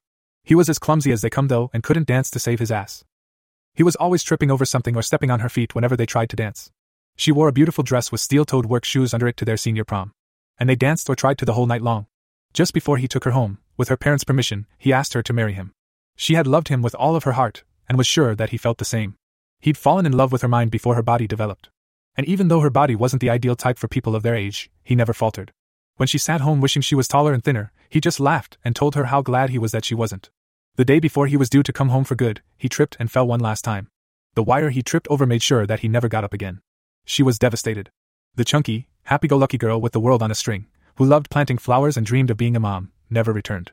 She moved back in with her parents after selling the house. It took her almost 4 years to get over his death enough to function. At 20 years old, she got her first job as a waitress for a local restaurant. She became a good waitress over the next few years, but she never got used to the rude comments some of the customers made about her body, especially her breasts. They had seemingly never stopped growing. Some of the men were all too obvious in what they wanted. They even tried tricking her. They bet her all kinds of money that her breasts weren't real. How am I supposed to prove they are? She asked. Let me feel them, said one man. Once you prove they're real, I'll give you the money. There was a strip club down the street from the restaurant. The owner and several of the girls were customers. She was offered a chance to dance in the club for 4 times the money she made at the restaurant and turned it down. She wasn't comfortable with the idea of showing off her body. A couple of years later, the owner had a side business. He had a website that featured a lot of his strippers. At first, the site had been a big moneymaker, but over the last few years he noticed that the trend was away from the stripper type. Men had gotten bored with looking at bone-thin blondes with big fake boobs. Most of the men he spoke to were more interested in seeing women who looked like the real girl next door. John Q. Public wanted to jack off to girls with big natural breasts and fatter, more rounded asses. There was something really nasty about seeing an average-looking woman taking it all off. Her supposed flaws only added to her beauty. If it hadn't been for the fact that her father had gotten really sick and her mom needed help with his medical bills, she never would have done it. However, she was a big success from the very beginning. She got a camera with a wireless remote and took all of the photos herself in the privacy of her own home. Within a few weeks, she quit the restaurant. She, for some reason, needed for me to know that she had never done boy/girl porn or had sex on camera. She had also not once done girl/girl porn. The only things she did were to post a new set of photos of herself in various stages of undress every week. She posted several teaser pics that anyone could see and far racier pictures that you had to buy a membership to her site to see. She made a very generous living but always expected the bottom to drop out of the market or for men to lose interest in her body type. In the past few years, she had begun doing requests. A customer could suggest poses they wanted her to see or things they wanted her to wear. She got a lot of money for those. She had also begun doing videos. Again, all of her photos and videos were solo. Her father passed away a few years ago, and her mother followed in a remarkably short time after. It left her with no close relatives and no relatives at all except for the aunt she had just visited. It also left her with a hole in her heart. Over the years, she met lots of men, purely for business, but she had never dated any of them. She became an expert at turning a man on. And using sexual innuendos and flirting was a big part of her arsenal. The funny thing about it was that she had only one sexual partner since David had died. Tachi took care of all of her needs. So if she got too horny after a photo session, Tachi got her off. She became an expert at figuring out in an instant what people wanted from her. And also in keeping herself closed off from people who only wanted to use her. In a lot of ways, you remind me of David Clint, she told me, as we snuggled together on the sofa. You have that same shyness and that same protective nature about you. And when you talk to me, you actually look me in the eye, not in the tits. But if I look at you directly, you shy away. And you really do like me, she said. I know you're married, and the Boy Scout, and you won't let you take what I want to give you. But I want you so badly that I won't stop trying. But Delilah, we're both nice people, I said. And nice people don't cheat. I wouldn't be cheating on anyone, she said. Except for you, there's no one in my life. But nice women don't sleep with married men, or at least they don't have sex with them, I said. She burst out laughing again. See what I mean? She laughed. I just told you that I make my living taking my clothes off on the internet. I'm a net whore, and you still think I'm a nice person. Good night, honey. Good night, Delilah, I said. And as she pressed her soft womanly body against me, I wished that I wasn't as much of a Boy Scout as she thought I was. Katie, I had no idea how I was supposed to feel. The man I was supposed to spend the rest of my life with was missing and assumed dead. On one hand, Frank and Clint's family had assured me that he was still alive. In fact, the entire Connors family was acting as if there was no doubt that he was alive and was just stuck somewhere with no cell service. His brother Chuck was especially adamant about it. He was the one who kept reminding me that Christmas dinner was at his house that year, and he expected Clint and I to be there. On the other hand, there was the insurance company. It was clear that they didn't give a fuck about Clint, or me either for that factor. They were absolutely refusing to pay out so much as a cent without confirmed proof of death. They wanted a confirmed DNA test that one of those bodies belonged to Clint before they would even begin to investigate a claim. My parents were of course more realistic. They had begun to hint around about funeral services. I finally just told everyone to leave me the hell alone. I told them that I didn't want or need any visitors or well-wishers. I just needed to process things. For that I needed time alone with my thoughts. The reality, of course, was somewhere in the middle. I needed to figure out what I really wanted to have happen. For most of my life either my parents or Clint had supported me and had therefore controlled the purse strings. I had $250,000 insurance policy on Clint. In the case of accidental death it would pay double. If they couldn't prove some sort of negligence by the flight crew, I was going to have $500,000 of my own money. As much as I love Clint, it was a lot of fucking money. Of course if Clint came back we'd be worth a lot more in a few years. But there is a pretty big difference between we and me. Kyle was another story. He smelled a big payout and he wanted to be in on it. He was being extra nice to me and constantly telling me how much he loved me. Every chance he got he was rubbing on me and trying to have sex with me. For some reason he really believed that he was going to fuck his way into some of my money. But I had to admit that having him around did serve as a distraction. I just wanted it all to be over, one way or another. I either wanted my husband back or a big-ass check and I hadn't really made my mind up which one I wanted more. I decided then to keep Kyle around for two reasons. The first was because even though I didn't love him, I could control him. And I enjoyed that. My life with Clint and probably with any other man would be a series of compromises. With Kyle, I was clearly the one in charge. If I felt like making him eat my pussy all night and never gave him any satisfaction himself, he had no choice but to do what I wanted. The bitch in me loved that. The second reason was because again I didn't want to be alone. And when most men heard the term, widow, attached to your name it was like the kiss of death. Half of them didn't want to have anything to do with you because they figured you were bad luck. And the other half felt too sorry for you to try to fuck you. I was still balancing on the fence between wanting Clint back and wanting the insurance money, but I was really leaning towards wanting Clint back. The previous night while Kyle humped away at me, I imagined what my kids with him would look like or act like. I decided that it would be far better for me not to have any kids than to have them with Kyle. Delilah, Delilah, Delilah, Delilah, I thought to myself. Only you could end up in a plane crash and come out of it happy. For nearly a week I had been trapped in a remote cabin in the Canadian wilderness with Clint. And every day we grew closer. He was the first man I had been even vaguely interested in since, well, in a long time. And my body was reacting to the long draft without sex in an extremely vigorous way. The only thing more intense than my feelings for him was my frustration that we hadn't had sex yet. If I somehow ended up by this man I would make him the happiest man on earth. Besides all of his great characteristics, and the fact that I was sure that he felt the same way about me that I felt about him, I loved the fact that he fought so hard to remain faithful to his wife. We had discovered a couple of days ago that we both had bricks in our jackets. A brick is what you call a cell phone with no service. His iPhone, even though it hadn't been used, was almost dead. My Samsung still had a 75% charge. With the last remaining bit of power in his phone, he showed me a couple of pictures of his wife and one of his car. I laughed at that, but to tell you the truth I had more interest in the car. Anything he loved enough to have pictures of might be a rival for his affections. His wife was laughable. She was a tall, thinner, shrewish-looking woman. She was the kind of woman that no one with any sense would ever trust. Even from the pictures, it was clear to me that she cared more about herself than she did him. I decided to lose a few pounds after seeing her though. Nothing too drastic, I like my body and most men do too. But it wouldn't hurt me to lose a few inches around the waist. I really think it was more a problem for me than it was for Clint. He seemed to end up with one of his hands on my tummy every night, so it couldn't be that bad. Of course I made sure that his hands were on my boobs every morning before he woke up. I think my interest in losing some tummy came from seeing the pictures of his wife. It was my only weakness. Her boobs, even though fake, were far smaller than mine. They had that rock hard. 2 baseballs stuck on a flat chest. Look. Even the porn stars hated that look nowadays. They felt like really hard bags of saline and they didn't move like real breasts. Older women and women who weren't married preferred that style. The only advantage to tits like that was that they looked really firm when you were fully dressed. They also didn't move at all. But no man really liked tits like that, so score 1 for real tits and score 2 for really big real tits. She also has no ass. It's like her lower back just continues on until it splits into 2 legs. That, no ass, look was popular back in the 70s, but most men prefer curves these days. Her type of ass looks really good in loose-fitting clothes. But in jeans or tight skirts you can kind of tell something is missing. That kind of ass looks awful in a thong. With no rounded cheeks to hide it, you mostly pay attention to that string. It just looks uncomfortable. Her legs are pretty long, but they're also too thin. I guess they're proportionate to her body, but I wonder what she would feel if she knew that her husband gets a vacant look in his eyes and a hard-on every night when he massages my thick curvy stems. He massages the sore leg to help it heal faster. He does the other one. Why does he do the other one? I think he just likes feeling on my legs. Anyway, unfortunately Clint was right about my ankle. I haven't told him yet, but I can walk on it for a bit. It gets stronger every day, but so do my feelings for him. I am going to hate leaving here. You'd think that after spending nearly every second of every day with a person, you need some time away from them. It hasn't happened yet. And every night I get closer to getting what I want. Last night as we lay there on the sofa, talking, things changed. We had taken up our usual position, with him behind me. I was as usual trying to rub my ass against him on the sly. But it was different this time because he was rubbing back. Not only was he grinding that hard dick back against my ass, he was gently massaging my tummy. I was becoming really worked up. I was too afraid to say anything out of the fear that he would stop. I very slowly started rubbing one of his hands as it stroked my tummy and moved it upwards until it was barely touching the bottom of my breast on each stroke. I think that Clint was no longer thinking about what we were doing. We were just talking and rubbing each other the way we always did. Before too long, we were dry jumping each other like there was no tomorrow. I felt so good. It felt like my nipples were going to explode.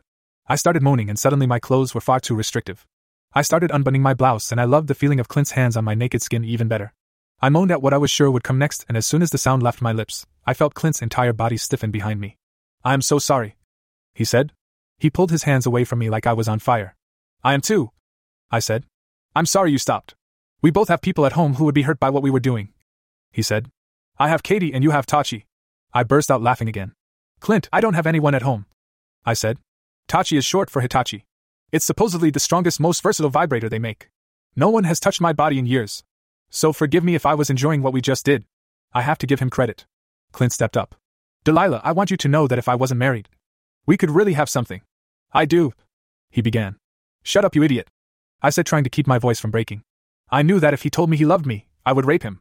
And I knew that it would be easy because he would let me. As hard as his dick had been when he was rubbing my tits, he wanted me as badly as I wanted him. But I also knew that if I took him, it would destroy the Boy Scout aspect of his personality that I found so endearing. And I couldn't do that. I was finding out all kinds of things about myself that I had never known. If anyone had asked me before this, if I was the kind of woman who'd have sex with a married man, I would have laughed in their face. If they asked me the same thing now, I would have to say hell yes, and mean it.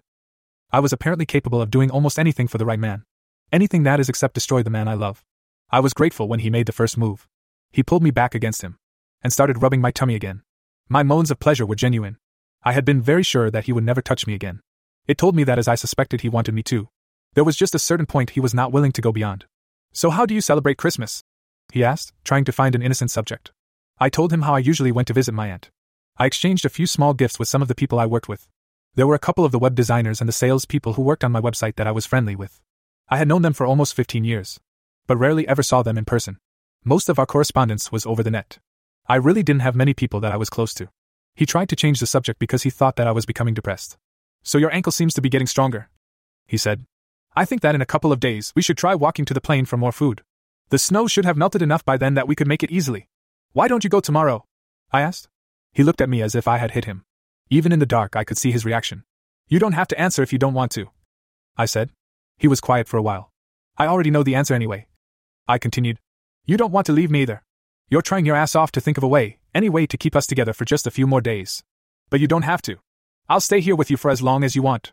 I want you to go because if someone has found the plane we'll both be there, so we can go home," he said. "If you got there and someone had found the plane, they'd probably have a car and you could drive back here in a matter of minutes," I told him. For a long time neither of us said anything. "Clint, can we talk about Christmas again?" I asked. "We can talk about anything you want," he said. "No, we can't," I snapped. "Because I could ask you some questions about your feelings for me and your feelings about your bony little wife that would make you really uncomfortable." "Christmas it is," he said. "We'll do what you wanted," I said. "We'll wait a couple of more days and then we'll go to the plane for food. If someone has found the plane we'll be rescued. I'll go back to my life and you can go back to your wife and no one will ever know what happened here between us. I for one will remember this and you forever. It'll be like a very precious gem that the two of have shared and hidden away from the world. At least that's how I see it. Maybe it'll be something you're ashamed of, so you won't talk about it either. Anyway, either of us know what's going to happen. Anything could happen. The weather could turn even colder. We could get a couple of feet more snow. Maybe no one has found TH plane here yet and we'll be here for another 2 weeks. So I want you to make me a promise." "Okay, I promise," he said. I don't know how, but he broke my heart all over again. "No, dummy," I said, trying not to cry. "You can't promise until you know what I'm asking. It might be something you don't want to do. Delilah, I really can't think of anything I wouldn't do for you," he said. And I knew that he meant it. "Call it a Christmas wish," I said. "But I want you to promise me that if the two of us are in this cabin on Christmas, That we'll forget about everything out there in the world and just belong to each other for a little while. We won't bring up your wife or my vibrator or anything else. We'll just spend that one day without all of our bullshit and baggage. It got even quieter in the room. I was thinking that I had gone too far. I knew what I was asking. I promise, he said. After that we both drifted off to sleep. We held each other just a little bit tighter then. And during the night I made a decision. I still had a full day before we went to the plane. I was going to let him know exactly how I felt. But a line had been crossed between us, or if not crossed, maybe we were both determined to get as close to the line as we could without crossing it. I awoke the next morning feeling as if I was floating on a cloud. My entire body was tingling in a way I had never felt in my life. Clint was rubbing my boobs as if they belonged to him. He was also kissing my neck and rubbing my legs as close as my skirt would allow him to get to my pussy. I was so close to coming that it wouldn't have taken much to drive me over the edge. The man had almost gotten me off through my clothes. As soon as he realized that I was awake, he stopped and pretended to be asleep. The man had no idea that he was playing with fire. He'd obviously forgotten that I teased men for a living. Just before we ate breakfast, I started walking around the cabin for the first time. I walked slowly and with a tiny limp, but I loved the feeling of Clint's eyes on me. As he stoked the fire and warmed our food, I unbuttoned several buttons on my blouse. When we sat down to eat, I noticed Clint's hands shaking. Then I noticed where his eyes were. I gave him my biggest, brightest smile. "What y'all looking at?" I asked, batting my eyes innocently. Clint almost choked on his breakfast. My only response was to open my blouse even further, giving him an even bigger glimpse of my giant bra-covered titties. Everything I did that day ramped up the intensity. A little while later Clint took a couple of our spare blankets and the knife from the emergency kit. "What are you doing?" I asked. He turned to me and noticed that I was holding my bra and panties in my hand. I heard his gulp from across the short distance between us. "Oh, I'm gonna use some of the water and soap to wash my undies. We've been wearing the same clothes for more than a week and my panties are always dripping wet because of someone. I'll hang them near the fire so they'll be dry by morning," I said. "Now what are you doing?" I asked again. "We have only the light jackets that we were wearing on the plane," he said. He held up a blanket that he had made a slit in the center of. He pulled the blanket over me, pushing the slit over my head. "Instant poncho," he told me. For a second our eyes locked together. I was sure he was going to kiss me. "I love that beautiful red hair," he said. He just stood there looking at me, trying to pull my long hair through the slit in the homemade poncho. I couldn't take it anymore. I knew what I had to do. I needed to ramp up the sexy even more. I grabbed onto his hands as they gently stroked my hair. "This gives me a great idea," I said. "Now that I have this, I can wash the rest of my clothes too." I pulled the poncho back over my head slowly and shook my long hair free of it. For some reason men love to see a woman shaking her hair. There are so many commercials on TV where a very average-looking woman seems to be the sexiest thing on earth because she shakes her hair, wet or dry, in slow motion. As I shook my hair, my boobs also jostled around unrestrained under my blouse. Clint grabbed his chest as if he was having difficulty remembering to breathe. I slowly unbuttoned my blouse and took it off. His eyes were as big as saucers. I slowly shimmied my hips as I worked the skirt down over my well-rounded hops and down my legs. I managed to turn as I fiddled with the zipper before stepping out of the skirt. There was no need for me to turn, I just wanted him to see my ass jiggle as I stood up. I stayed bent over for far longer than was necessary. I get so many requests from men who want pictures of me bent over. I enjoyed showing that view to the one man on the planet who could actually take me that way, anytime he wanted to. "You're taking your clothes off. Right here in the middle of the room," he squeaked. "I wanted to give you the chance to see what you keep turning down." I smiled. "We've done this dance a time or two. And you've made it plain that you won't take me. So my virtue is in no danger. Besides, I was just about to put the poncho back on. Unless, of course, you want me to leave it off." Clint looked as if his heads were about to explode, both of them. I laughed as I put the poncho on and went to wash my skirt and blouse. All that afternoon, I concentrated on bending and primping and doing my best to make sure that Clint saw my ass and my pussy from every angle that the poncho would allow. As it got dark, we ate our dinner, with the tension between us so thick you could cut it. As I finished the last of my meal and daintily licked it from my fingers, I smiled at him. "We've got a big day tomorrow, honey. Let's go to bed. Or to couch." I took off the poncho and got onto the sofa. I raised the blanket and gestured for him to join me. He slowly walked towards me, shaking his head. I yawned and pulled his arms around me. "There's nothing different here, baby," I said. "It's still only me. It's the same body you've been sleeping with." I placed one of his hands on my tummy. His fingers felt even better on my bare skin. Then I placed the other one firmly on my tit. I could feel him hardening rapidly behind me. I think we both moaned at the same time. He began that slow rubbing and stroking that I loved so much. If the world was going to end, that was the way I would want to go out. "Clint, if someone decides to fuck me during the night, please wake me up so I can enjoy it," I said sleepily. "No one but us would ever know." He started stroking my hair, and then he kissed me on my neck again. "Good night, Delilah," he whispered. Asterisk, asterisk, asterisk, asterisk, asterisk, asterisk. Clint. Delilah. I had never known anyone like her. Before meeting her, I was so sure of everything. I was confident in both my life and my ridiculous concepts of morality and fidelity. She was like a drug. My thoughts were constantly foggy around her. It just seemed like the lines between what was right and what was good were always blurred. She had single-handedly injected not only many shades of gray into my black and white world, but reds and blues and yellows and greens. In fact, she had introduced me to colors that I never knew existed. Although it was wrong as hell, I was hoping above all hopes that it suddenly started to snow like never before. I wanted a blizzard of epic proportions to hit shortly after we got to the plane. I wanted us to have to scramble like mad to get back here after we had grabbed enough food for another week, or even longer. As she slumbered away in my arms, I wanted nothing more than to hold her like that for the longest time. Somehow during the night, she had rolled over until we were belly to belly, as it were. Those colossal pillows of hers were pressed against my chest. Her nipples were so hard that they pressed into my flesh through my shirt. The front of my pants were wet and sticky, and it seemed as if there was a mixture of juices, hers mostly, but I may have ejaculated during the night from the contact with what was probably going to be the hottest, wettest pussy I never fucked. I wondered again what it would feel like to stick my dick into a vagina that had only been used a handful of times. And even those handful of times had been nearly a lifetime ago. It had probably tightened up to the point where I could barely penetrate it. I found both of my hands had wrapped themselves around her waist, and were currently gripping the softest as I had ever felt. Before this, I thought that Katie's tight muscular ass was a work of art. Was it possible for my taste in what was and wasn't sexy to have changed so rapidly? As much as I loved Katie, the choice between fucking her and the body I held in my arms so desperately at that moment would probably not go the way I had always thought. Delilah had sworn that no one would ever know. Should I just once give in to something that was just a little bad? Why, in fact, would it be bad? It would make both Delilah and me blissfully happy, so how could it be bad? Happiness was supposedly a good thing. Two people happy and no one hurt. It sounded like a good thing all the way around. But it was just like most tempting things. It was like drugs or liquor or 1,000 other things that are extremely pleasurable but in the end are simply not good for you. As much as I wanted it, in the long run it would only cause problems for me. There really are no secrets left in the world. Nothing can ever be hidden forever. Sooner or later Katie might find out, and she would be hurt. I could sacrifice a bit of temporary happiness to guard my marriage. As I looked at her face, even with no makeup, her lips were as pink as a rose. I imagined that they would taste like the freshest strawberries. I imagined those beautiful blue-green eyes that were currently hidden behind her eyelids. I saw again those huge breasts. I wondered what it would feel like to suck on them. She was in her 40s, but she, especially in these times, wasn't too far out of her childbearing years. If we were quick, I could plant a baby in her. The funny thing about it was that I could almost see my child nursing on one of those huge udders. The nasty part of me saw me sucking the other, as he or she fed. What the fuck was going through my mind? I never had thoughts like that about Katie. Shit, I hated Katie's tits even after the boob job. They looked great and felt like shit. It was like something she did to impress other women. It was becoming light in the cabin, and we needed to get going, although I really didn't want to. Delilah was still out of it. Did I dare? Perhaps just a sample for memory's sake. Shit, why would it matter? We would probably end up back here in a few hours. But it would be better that she didn't know. She would be trying even harder to tempt me. I just wanted one little suck. I lowered my head and then deterred. I pressed my lips not on that big titty, but on those soft strawberry lips. They parted and her tongue sought mine immediately. It seemed as if we kissed for hours, but it couldn't possibly have lasted that long. I knew it, she said.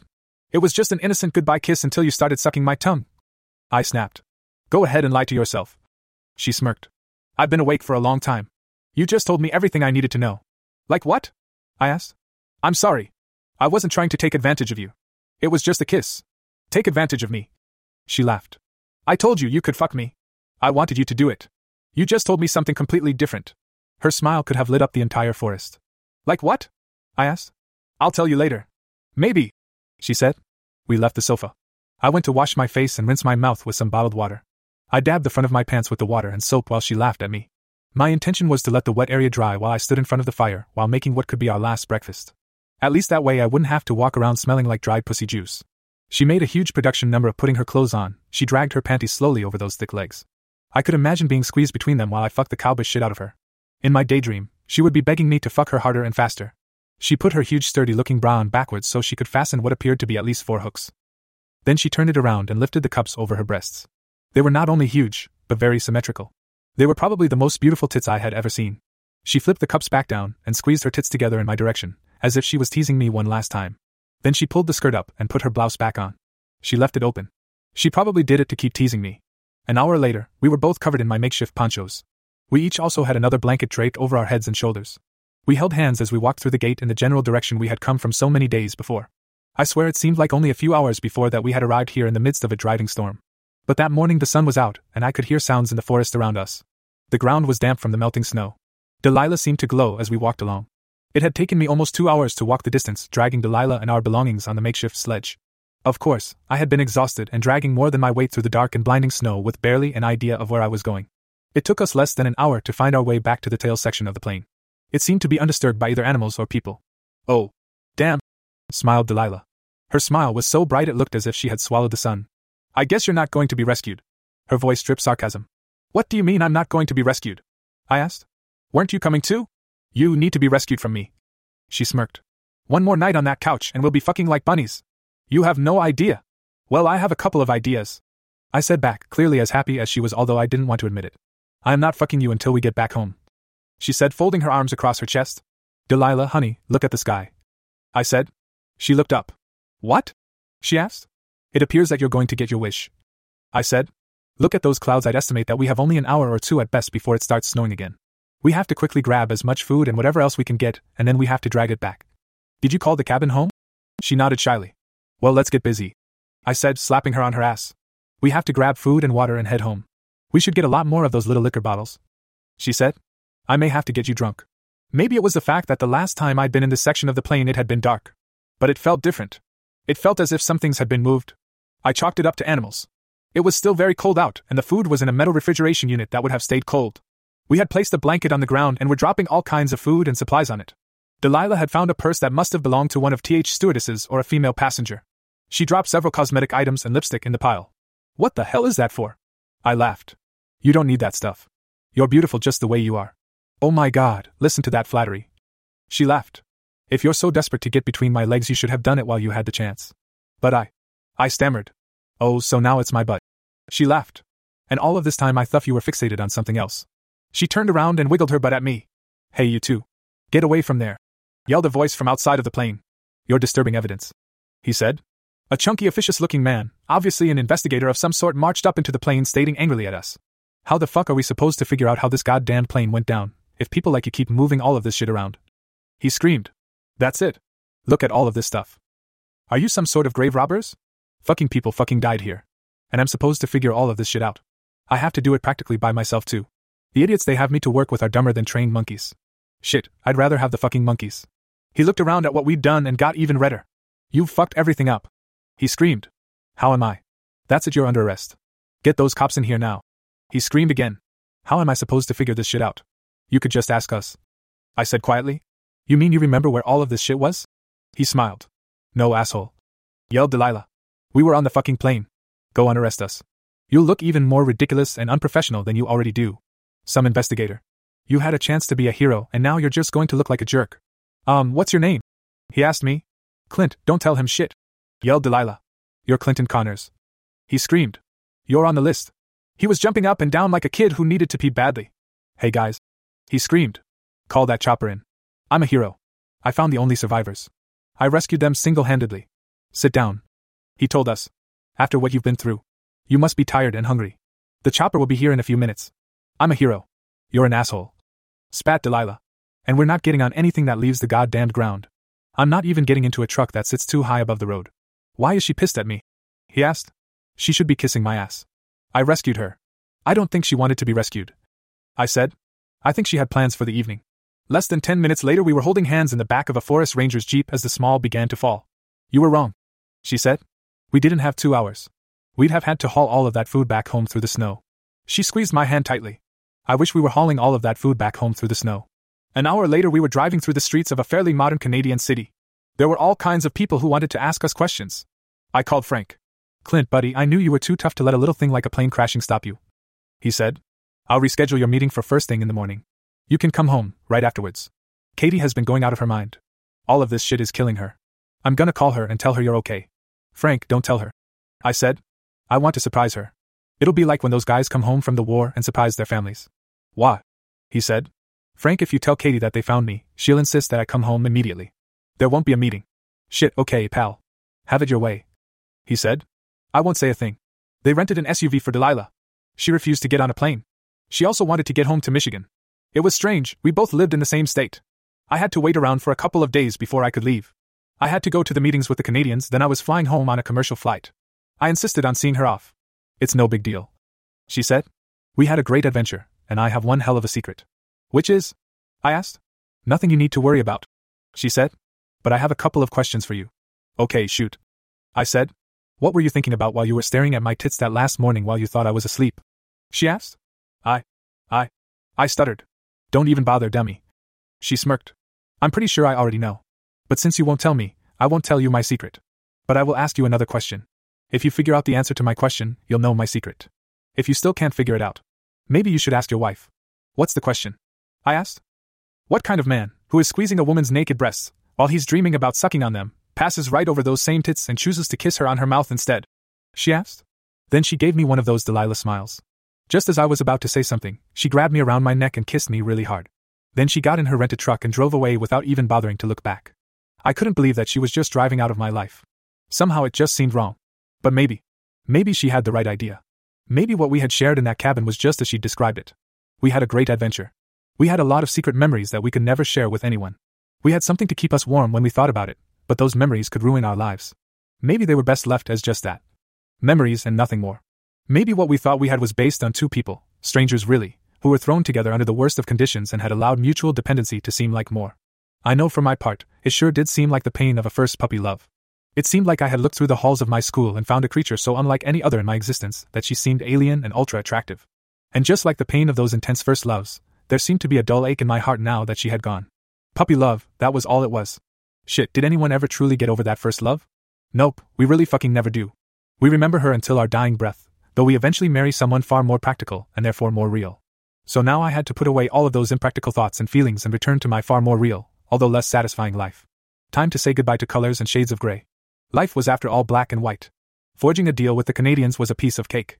I got even better terms than I ever expected. After all, there was a deal to be made. They wanted to make parts, and we wanted to have parts made. It was only a question of money. It seemed like such a trivial thing after enduring days where the question was survival. I flew straight home after that on a plane that almost a city block long that could have seated everyone who lived on my street easily. I looked around myself and found no distractions. It was a plane full of black and white people with no colors or shades of gray in the mix. When I say black and white people, I don't mean that literally, although there were black people and white people and Hispanic people and other races as well. It's simply a case where none of those people were very interesting. At least not to me. The most interesting thing I found during my trip didn't come until the end. I hit the parking lot and my face erupted in a smile as I saw my Mustang.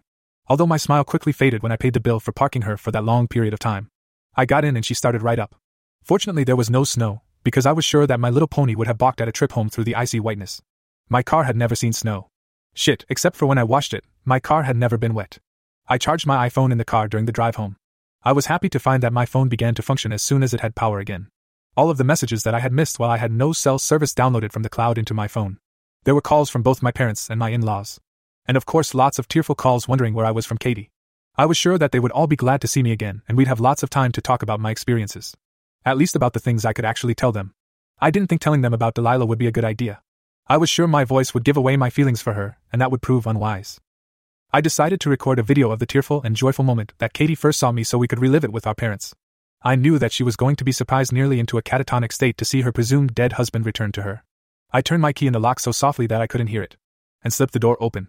I didn't see her anywhere in the house. At least not on the first floor. But there was an odd thumping sound coming from the second floor. With iPhone in hand I crept stealthily up the stairs ready to surprise my loving wife, but I was the one who was surprised. The door to our bedroom was wide open and there on our bed was Katie. She was lying flat on her back while some younger guy who was wearing a bunch of fake gold chains humped away at her. My iPhone, primed to record the joyous moment of our reunion, clicked away recording high-definition video of the joyous event.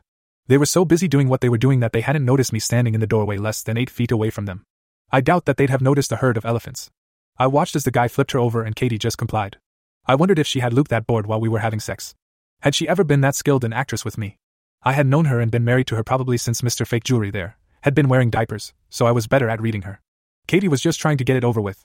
Another thought occurred to me as I watched. Why was I not upset? I watched the scene on the bed play out like I was watching it on TV. I really should have been more upset, shouldn't I? But there I was watching a guy try to shove his dick up my wife's ass, and it was as if I was watching a bad porno feed on the internet and trying to decide if I should switch to a different video. It didn't affect me in the least. After all, the couple on the bed was in black and white, and I preferred my sex to be in color. Suddenly, predictably, Katie reacted. She turned quickly and slapped the shit out of the young guy behind her. Kyle! She screamed at the top of her lungs, giving me a name to include on the divorce papers. At any time during the past 6 months that we've been together, have I ever given you the idea that I was even remotely interested in anal sex? Her voice was so loud the neighbors could surely hear her. I was worried that she might have overloaded the sensitive microphone built into my iPhone. Yeah, Kyle. I chimed in, further humiliating a man who already looked like a whipped dog from her verbal assault on him. After 6 months of fucking this whore, you really ought to know what she likes. But cheer up, bucko, the two of you are going to be together for a long time. You'll have plenty of time to get it right. Now both of you pack your shit and get the fuck out of my house. Katie, it was my most wonderful hope and my greatest nightmare all rolled into one. Over the past few days, I'd been trying to figure things out. I had finally come to my thoughts enough to actually do the math. The fact was that there was a big-ass difference between static money and living money. Living money was income. Living money continued to grow and come in. Static money was one set amount, and every time you bought something it lessened the amount. On paper, $500,000 seemed like a fuck of a lot of money. I would get some interest if I invested it wisely. If I invested it now while I was 35, it would grow depending on the market until I was ready to retire. It would, depending on luck, grow into a decent amount. But what was I supposed to live on until then? I had bills to pay. My car note, car insurance, mortgage, and all of my other bills would still need to be paid. There was also the fact that the insurance company seemed at this point very unlikely to declare what happened to Clint an accident. The two scenarios they had their teams of investigators looking into were mechanical failure and human error, neither of which was accidental. It was more than likely that I was only going to get $250,000. Living off of that amount meant that even if I was very frugal and only spent a paltry $25,000 a year, I would run out of money by the time I was 45. Even if I could tap into whatever pension Clint had coming, I wouldn't be eligible for that until I was in my 60s. That left a big-ass gap during which I would probably have to get a job. And all of that was a fucking fantasy. There was no way I could live on $25,000 a year. It was simply not possible. It was all Clint's fault. He had spoiled me over the years. He simply loved me too much. He got me used to having whatever I wanted and not having to lift a finger to get it. And the idiot humping away at me. Kyle was useless. He would never amount to shit. The only reason he was still here was that I didn't want to be alone. I was having a lot of sex with him lately, because it was the only way to shut him up. Fucking him was less painful than listening to him trying to rap. Whenever we weren't in bed, he walked around the house mumbling and trying to make absolutely ridiculous things rhyme. There had been several times when I wanted to just hit him in the head with a brick.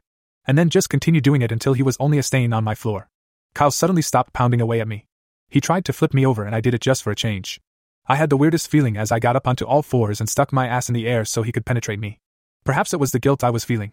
But that was stupid. If I was going to feel guilty, it should have been back while Clint was alive. If I didn't feel guilty then, why the hell should I feel it when he was dead? Hell, Clint, God rest his soul, the man loved me like no one else did. He'd have wanted me to be happy. I flinched as some of Kyle's sweat dripped down onto me. What was taking that moron so long? I couldn't believe he was having so much trouble finding the same pussy he had just been in. There comes a time when the sex slows down in every relationship. I think that Kyle and I had reached that point. It was funny, but Clint and I never seemed to reach that point. Clint literally worshipped me. Kyle just fucked me. Just as I started to remember how good Clint made me feel when he wasn't at Frank's neck and call, I felt it. Kyle was trying to push his dick against my asshole. Kyle! I screamed at the top of my lungs.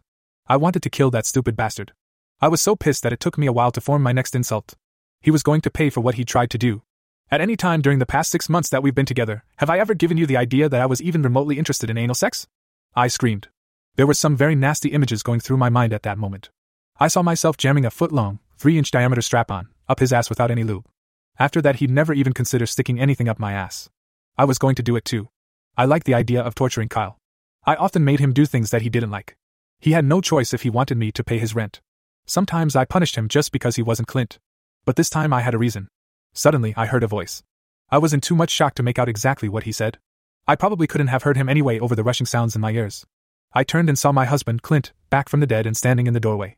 My vision dimmed as I realized the predicament I was in. I was but naked with my ass in the air like a whore, while a naked 20-something man tried to shove his rapidly shrinking dick up my ass. Okay, I thought. I can black out now. But it didn't happen. I did tumble off of the bed as Kyle pushed me away from him as if he just discovered that I had syphilis. He was moving around like a jumping bean trying to shield himself from Clint, who hadn't moved, and trying to find his clothes at the same time. I was still having trouble breathing. I sucked in a breath and barely wheezed out. Rape! I don't think Clint heard me. He was just standing there in the doorway, smiling. He had his phone in his hand. Who was he going to call? Slutbusters? I just couldn't figure it out. Maybe I was crazy. It made no sense. Kyle was trying to open the window and jump out. He cut his hand on the sharp edge of the metal latch on the window. He screamed in pain and then screamed again as Clint moved towards him, with that damned phone still in his hand. Kyle, buddy, it is okay for me to call you Kyle, isn't it? He asked. Kyle nodded stupidly. I wondered if he was capable of doing anything any other way. Neither of us could figure out why Clint was just smiling and talking to him so calmly after discovering him jackhammering his wife in his own marital bed. But he was. He sat Kyle down in a chair and ran out into the hall and kicked Kyle's pants and shirt back into the room. Here are your clothes if you want to get dressed, he said to Kyle. I swear his smile was even bigger. Then he turned to me. He raped me, Clint. I spat angrily. Clint just sat on the edge of the bed and laughed his ass off. Come on, Katie. He laughed. You must think I'm as stupid as Kyle to fall for that. Kyle, did you rape my wife?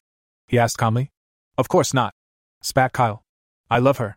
I'm going to be a famous rapper someday. As soon as I blow up, I'm going to give her everything she wants. Well, good luck with that, said Clint. I thought I'd done that and look what it got me. He even chuckled as our eyes met. Both of us knew that the only way Kyle would ever blow up would be if someone jammed a stick of dynamite up his ass. It suddenly hit me why Clint was so fucking happy. You never truly know people. We have both been surprised at the same time. Clint had been surprised to find me fucking Kyle. And I had been surprised to discover that my husband of all of those years harbored a secret wish to see some other man fuck me. I began to think that this might all work out. Well, said Clint, still smiling.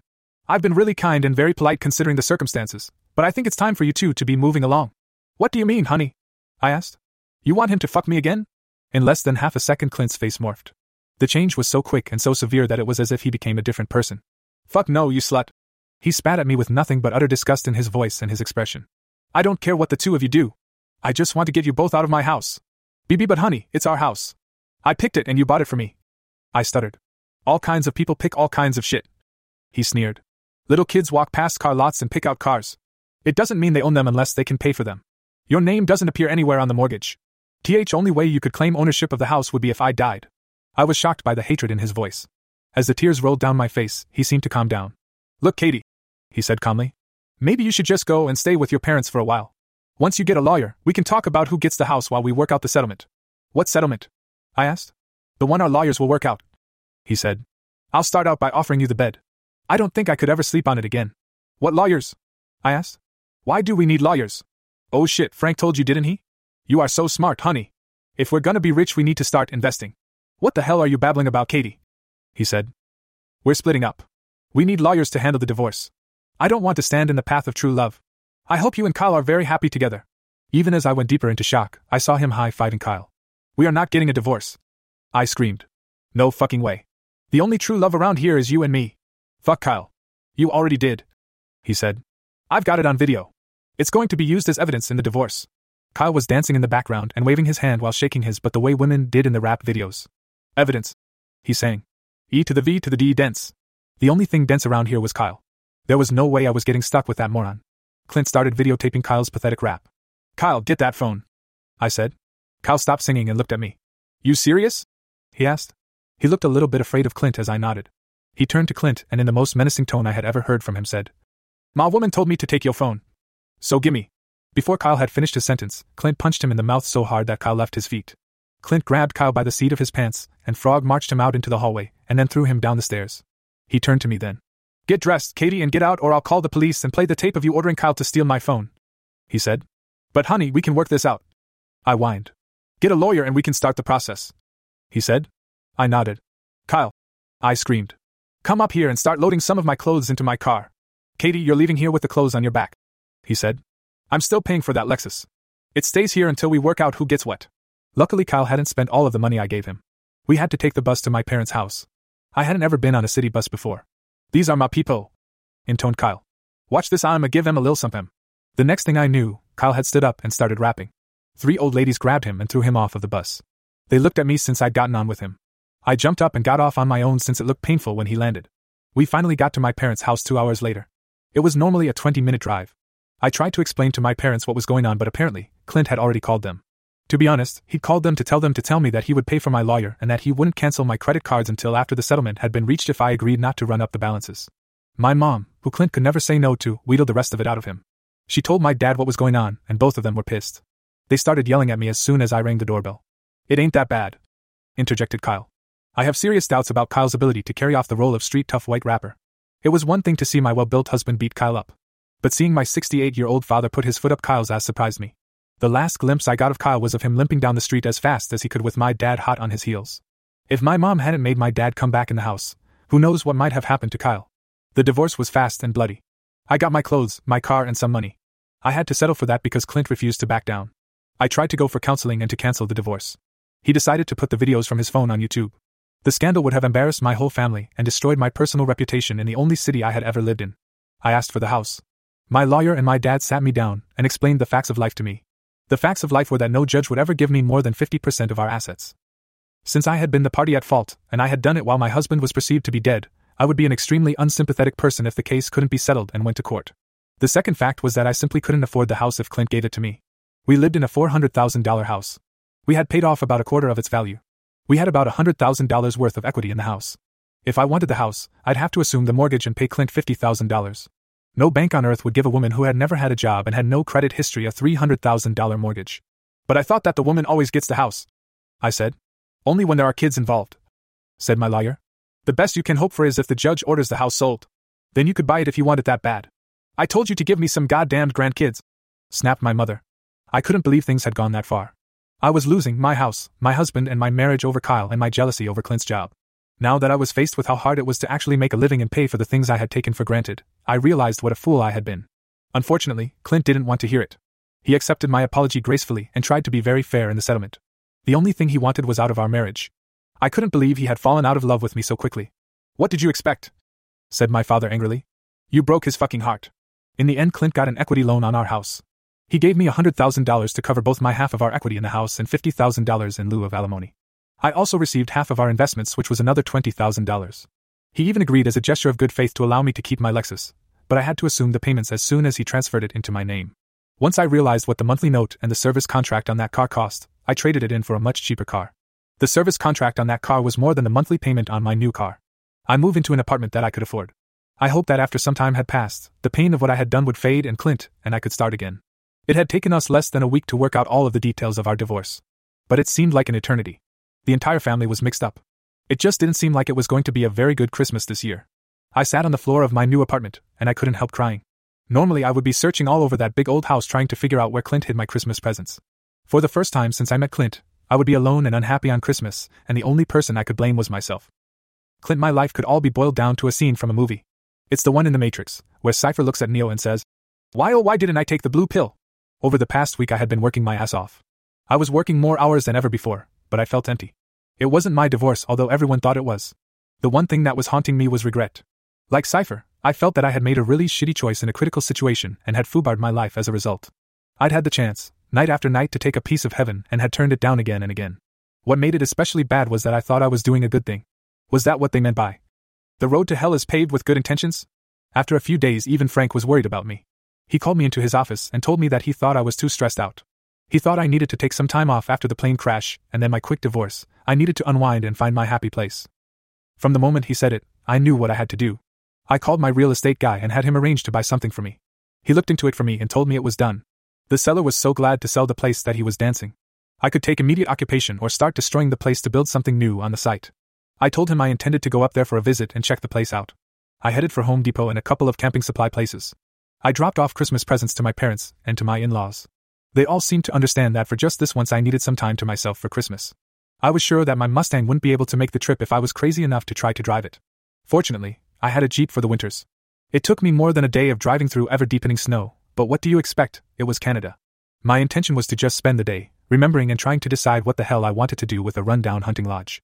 I could probably rebuild the cabins and modernize them. Maybe I could turn Cabin 6 into a summer retreat for myself.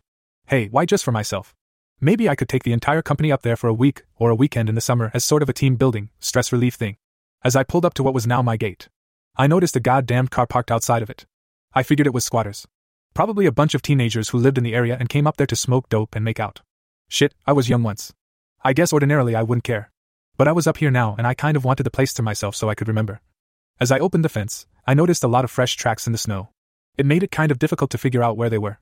Judging from the size of their feet, they seemed to be really small kids. I laughed as I saw that some of them had made snow angels. It was beginning to get dark and kids that small would probably head home if they were even still here. I grabbed the small generator I had brought with me and carried it to the porch of Cabin 6. I went back to my Jeep and grabbed a long extension cord and a power strip. I grabbed my freezer chest next. It was kind of heavy since it was full of food. Dragging it through the snow was easier than carrying it. I decided to take some of it inside. As soon as I opened the door, I noticed the fire. Someone had been here and had started a fire in my fireplace. "All right, whoever the hell you are, I'm the owner and I want you out of here now," I yelled loudly. "No you don't," she said, stepping out of the kitchen. My heart began beating faster as soon as I heard her voice. "Delilah!" I gasped. "In the flesh?" She smirked. "Took you long enough to get here. I've been waiting on you for hours. But how was I? How did you know that I'd break free from your bony little wife to come and see me?" She smirked. "Nope, I divorced the bony little wife," I said. "But still. We made a promise," she said. "If we were here on Christmas." "I remember," I said. I moved across the distance separating us and took her hand. "But how did you know that I'd show up?" she said. "You're a divorced guy now, honey. Most divorced guys will do anything for some pussy. That isn't why I began again. I know that, Clint. She smirked. Did you figure out the answer to my question yet? Well, not exactly, I said. I've been busy. You still have plenty of time, she said. It ain't Christmas yet. Great, I said. We can finish unloading the stuff I brought up here. We unloaded my Jeep and spent a lot of time staring at each other as we set everything up. You planned on staying up here for a while, didn't you? She said. I didn't bring hardly anything. I thought maybe we'd be here for a little while and then we'd go back to our lives. I was just coming up here, thinking I could be alone to remember, I said. Remember what? She asked. Our time up here, I said sheepishly. That got me a big smile. With the fire going and the space heater I had brought up, I thought we would sleep in the loft in the rear of the cabin, but Delilah had other ideas. She opened her blouse, revealing a very sexy, very flimsy bra that only served to offer up those huge tits to my eyes. The bra didn't even cover her nipples. She pulled her pants down and the panties she wore looked like a band-aid and some string. She sat down on the sofa and pulled a blanket over herself. Get your ass in here, she growled. I dove for the covers. She said. Take your clothes off first. I stripped and got under the covers with her. She told me everything she had gone through since we separated. She had simply gone back to her life. But although she did the same thing she'd always done, she was lonely. She missed me. She kept expecting me to email her. When I reminded her that we hadn't exchanged information, she reminded me that it wasn't really necessary. There aren't very many amateur porn sites run by a woman named Delilah, she said. I figured you could find me if you really wanted to. So what happened to you? By that time we were already rubbing each other. Tell me what happened to you, she said. How the hell did you end up divorced? But stick to the highlights. It'll be midnight soon and I want my present right on time. So 5 minutes later, she was asking me another question. Clint, why the fuck were you smiling when that idiot was screwing your bony little wife? She asked. Because I didn't have to feel guilty anymore about what you and I did up here, I said. And because I just didn't care. It seemed like a great way to just get away from her and divorce her. And because it's the same answer to the question I asked you, dummy. She smirked. Did you figure it out yet? I didn't suck your boobs when I had the chance to, I said. Because I was stupid. No, honey. She smiled. You kissed me instead of just mauling my tits because as you looked at me, you saw our future together. It's the same reason that I'll gladly give you what I have never given any other man since. David. Clint, you see me. You see Delilah. You don't just see a pair of big tits or a nice ass. You love me, dummy. I do, I told her. And we looked into each other's eyes as the snow began to fall outside. The first kiss was tentative. Our lips probed and our tongues penetrated slowly. At the same time I began stroking that magnificent body and she quivered to my touch. As my hands reached her opening she was already soaking wet. Her legs parted and she pulled me on top of her. There's something missing down here, I said. I got rid of that hair in case someone wanted to taste me down there. She giggled. Oh, I will definitely be doing that. I smirked. It took me a while to get inside of her. As I suspected, Delilah was very tight. But once I got inside of her furnace-like cavern, I never wanted to leave it. We made love in every position we could. We did save a few things for the future, but we kept it up until I couldn't get it up anymore. Then lying there together we drifted off to sleep. Merry Christmas, baby, she mumbled. This was the best present ever. This wasn't your present, D, I mumbled. The next morning a very exhausted Delilah shook me awake. Hey, are you going to make me breakfast like you did before? She asked. You're the first one awake, I said. It's your turn. So now that you fucked me, you don't have to treat me nicely anymore, right? She asked. You got what you wanted, so everything is different. You're probably already bored with me, huh? Delilah, just get your ass over to that freezer. Open it and get some food out, I said. She reached over beside the sofa for the robe she'd left there. I could tell by the expression on her face that she wasn't happy with the way I'd spoken to her. She opened the freezer, and then she saw the box. She snatched it out of the freezer and smiled. Is this for me? She asked. I just nodded. She ripped it open, as excited as a little kid. Inside she found a smaller box. Inside of that she found an even smaller box. Inside of that one she found the ring. Her scream shook the cabin. Are you asking me to? She hissed. I nodded. The next thing I knew we were at it again. Delilah, I'll never get bored with you and I swear I'll make you breakfast every day if you want, I told her. We got married the day after my divorce came through. And almost exactly 9 months after Christmas, our daughter Winter was born. Frank was disappointed, but he got over it when our son Frankie came along a year later. Strangely enough, my parent and Katie's parents are co-godparents for our kids. Katie's mom calls herself a step-grandma. The kids just call her grandma. We all get together for the holidays every year. Katie has never attended, although we invite her every year. She still seems to be bitter for some reason. I ran into Kyle a few months ago. He was a bag boy at the local supermarket. He also returns the shopping carts to the store from the parking lot. As soon as he recognized me, he came over to talk. He, to my knowledge, still has yet to blow up. The end.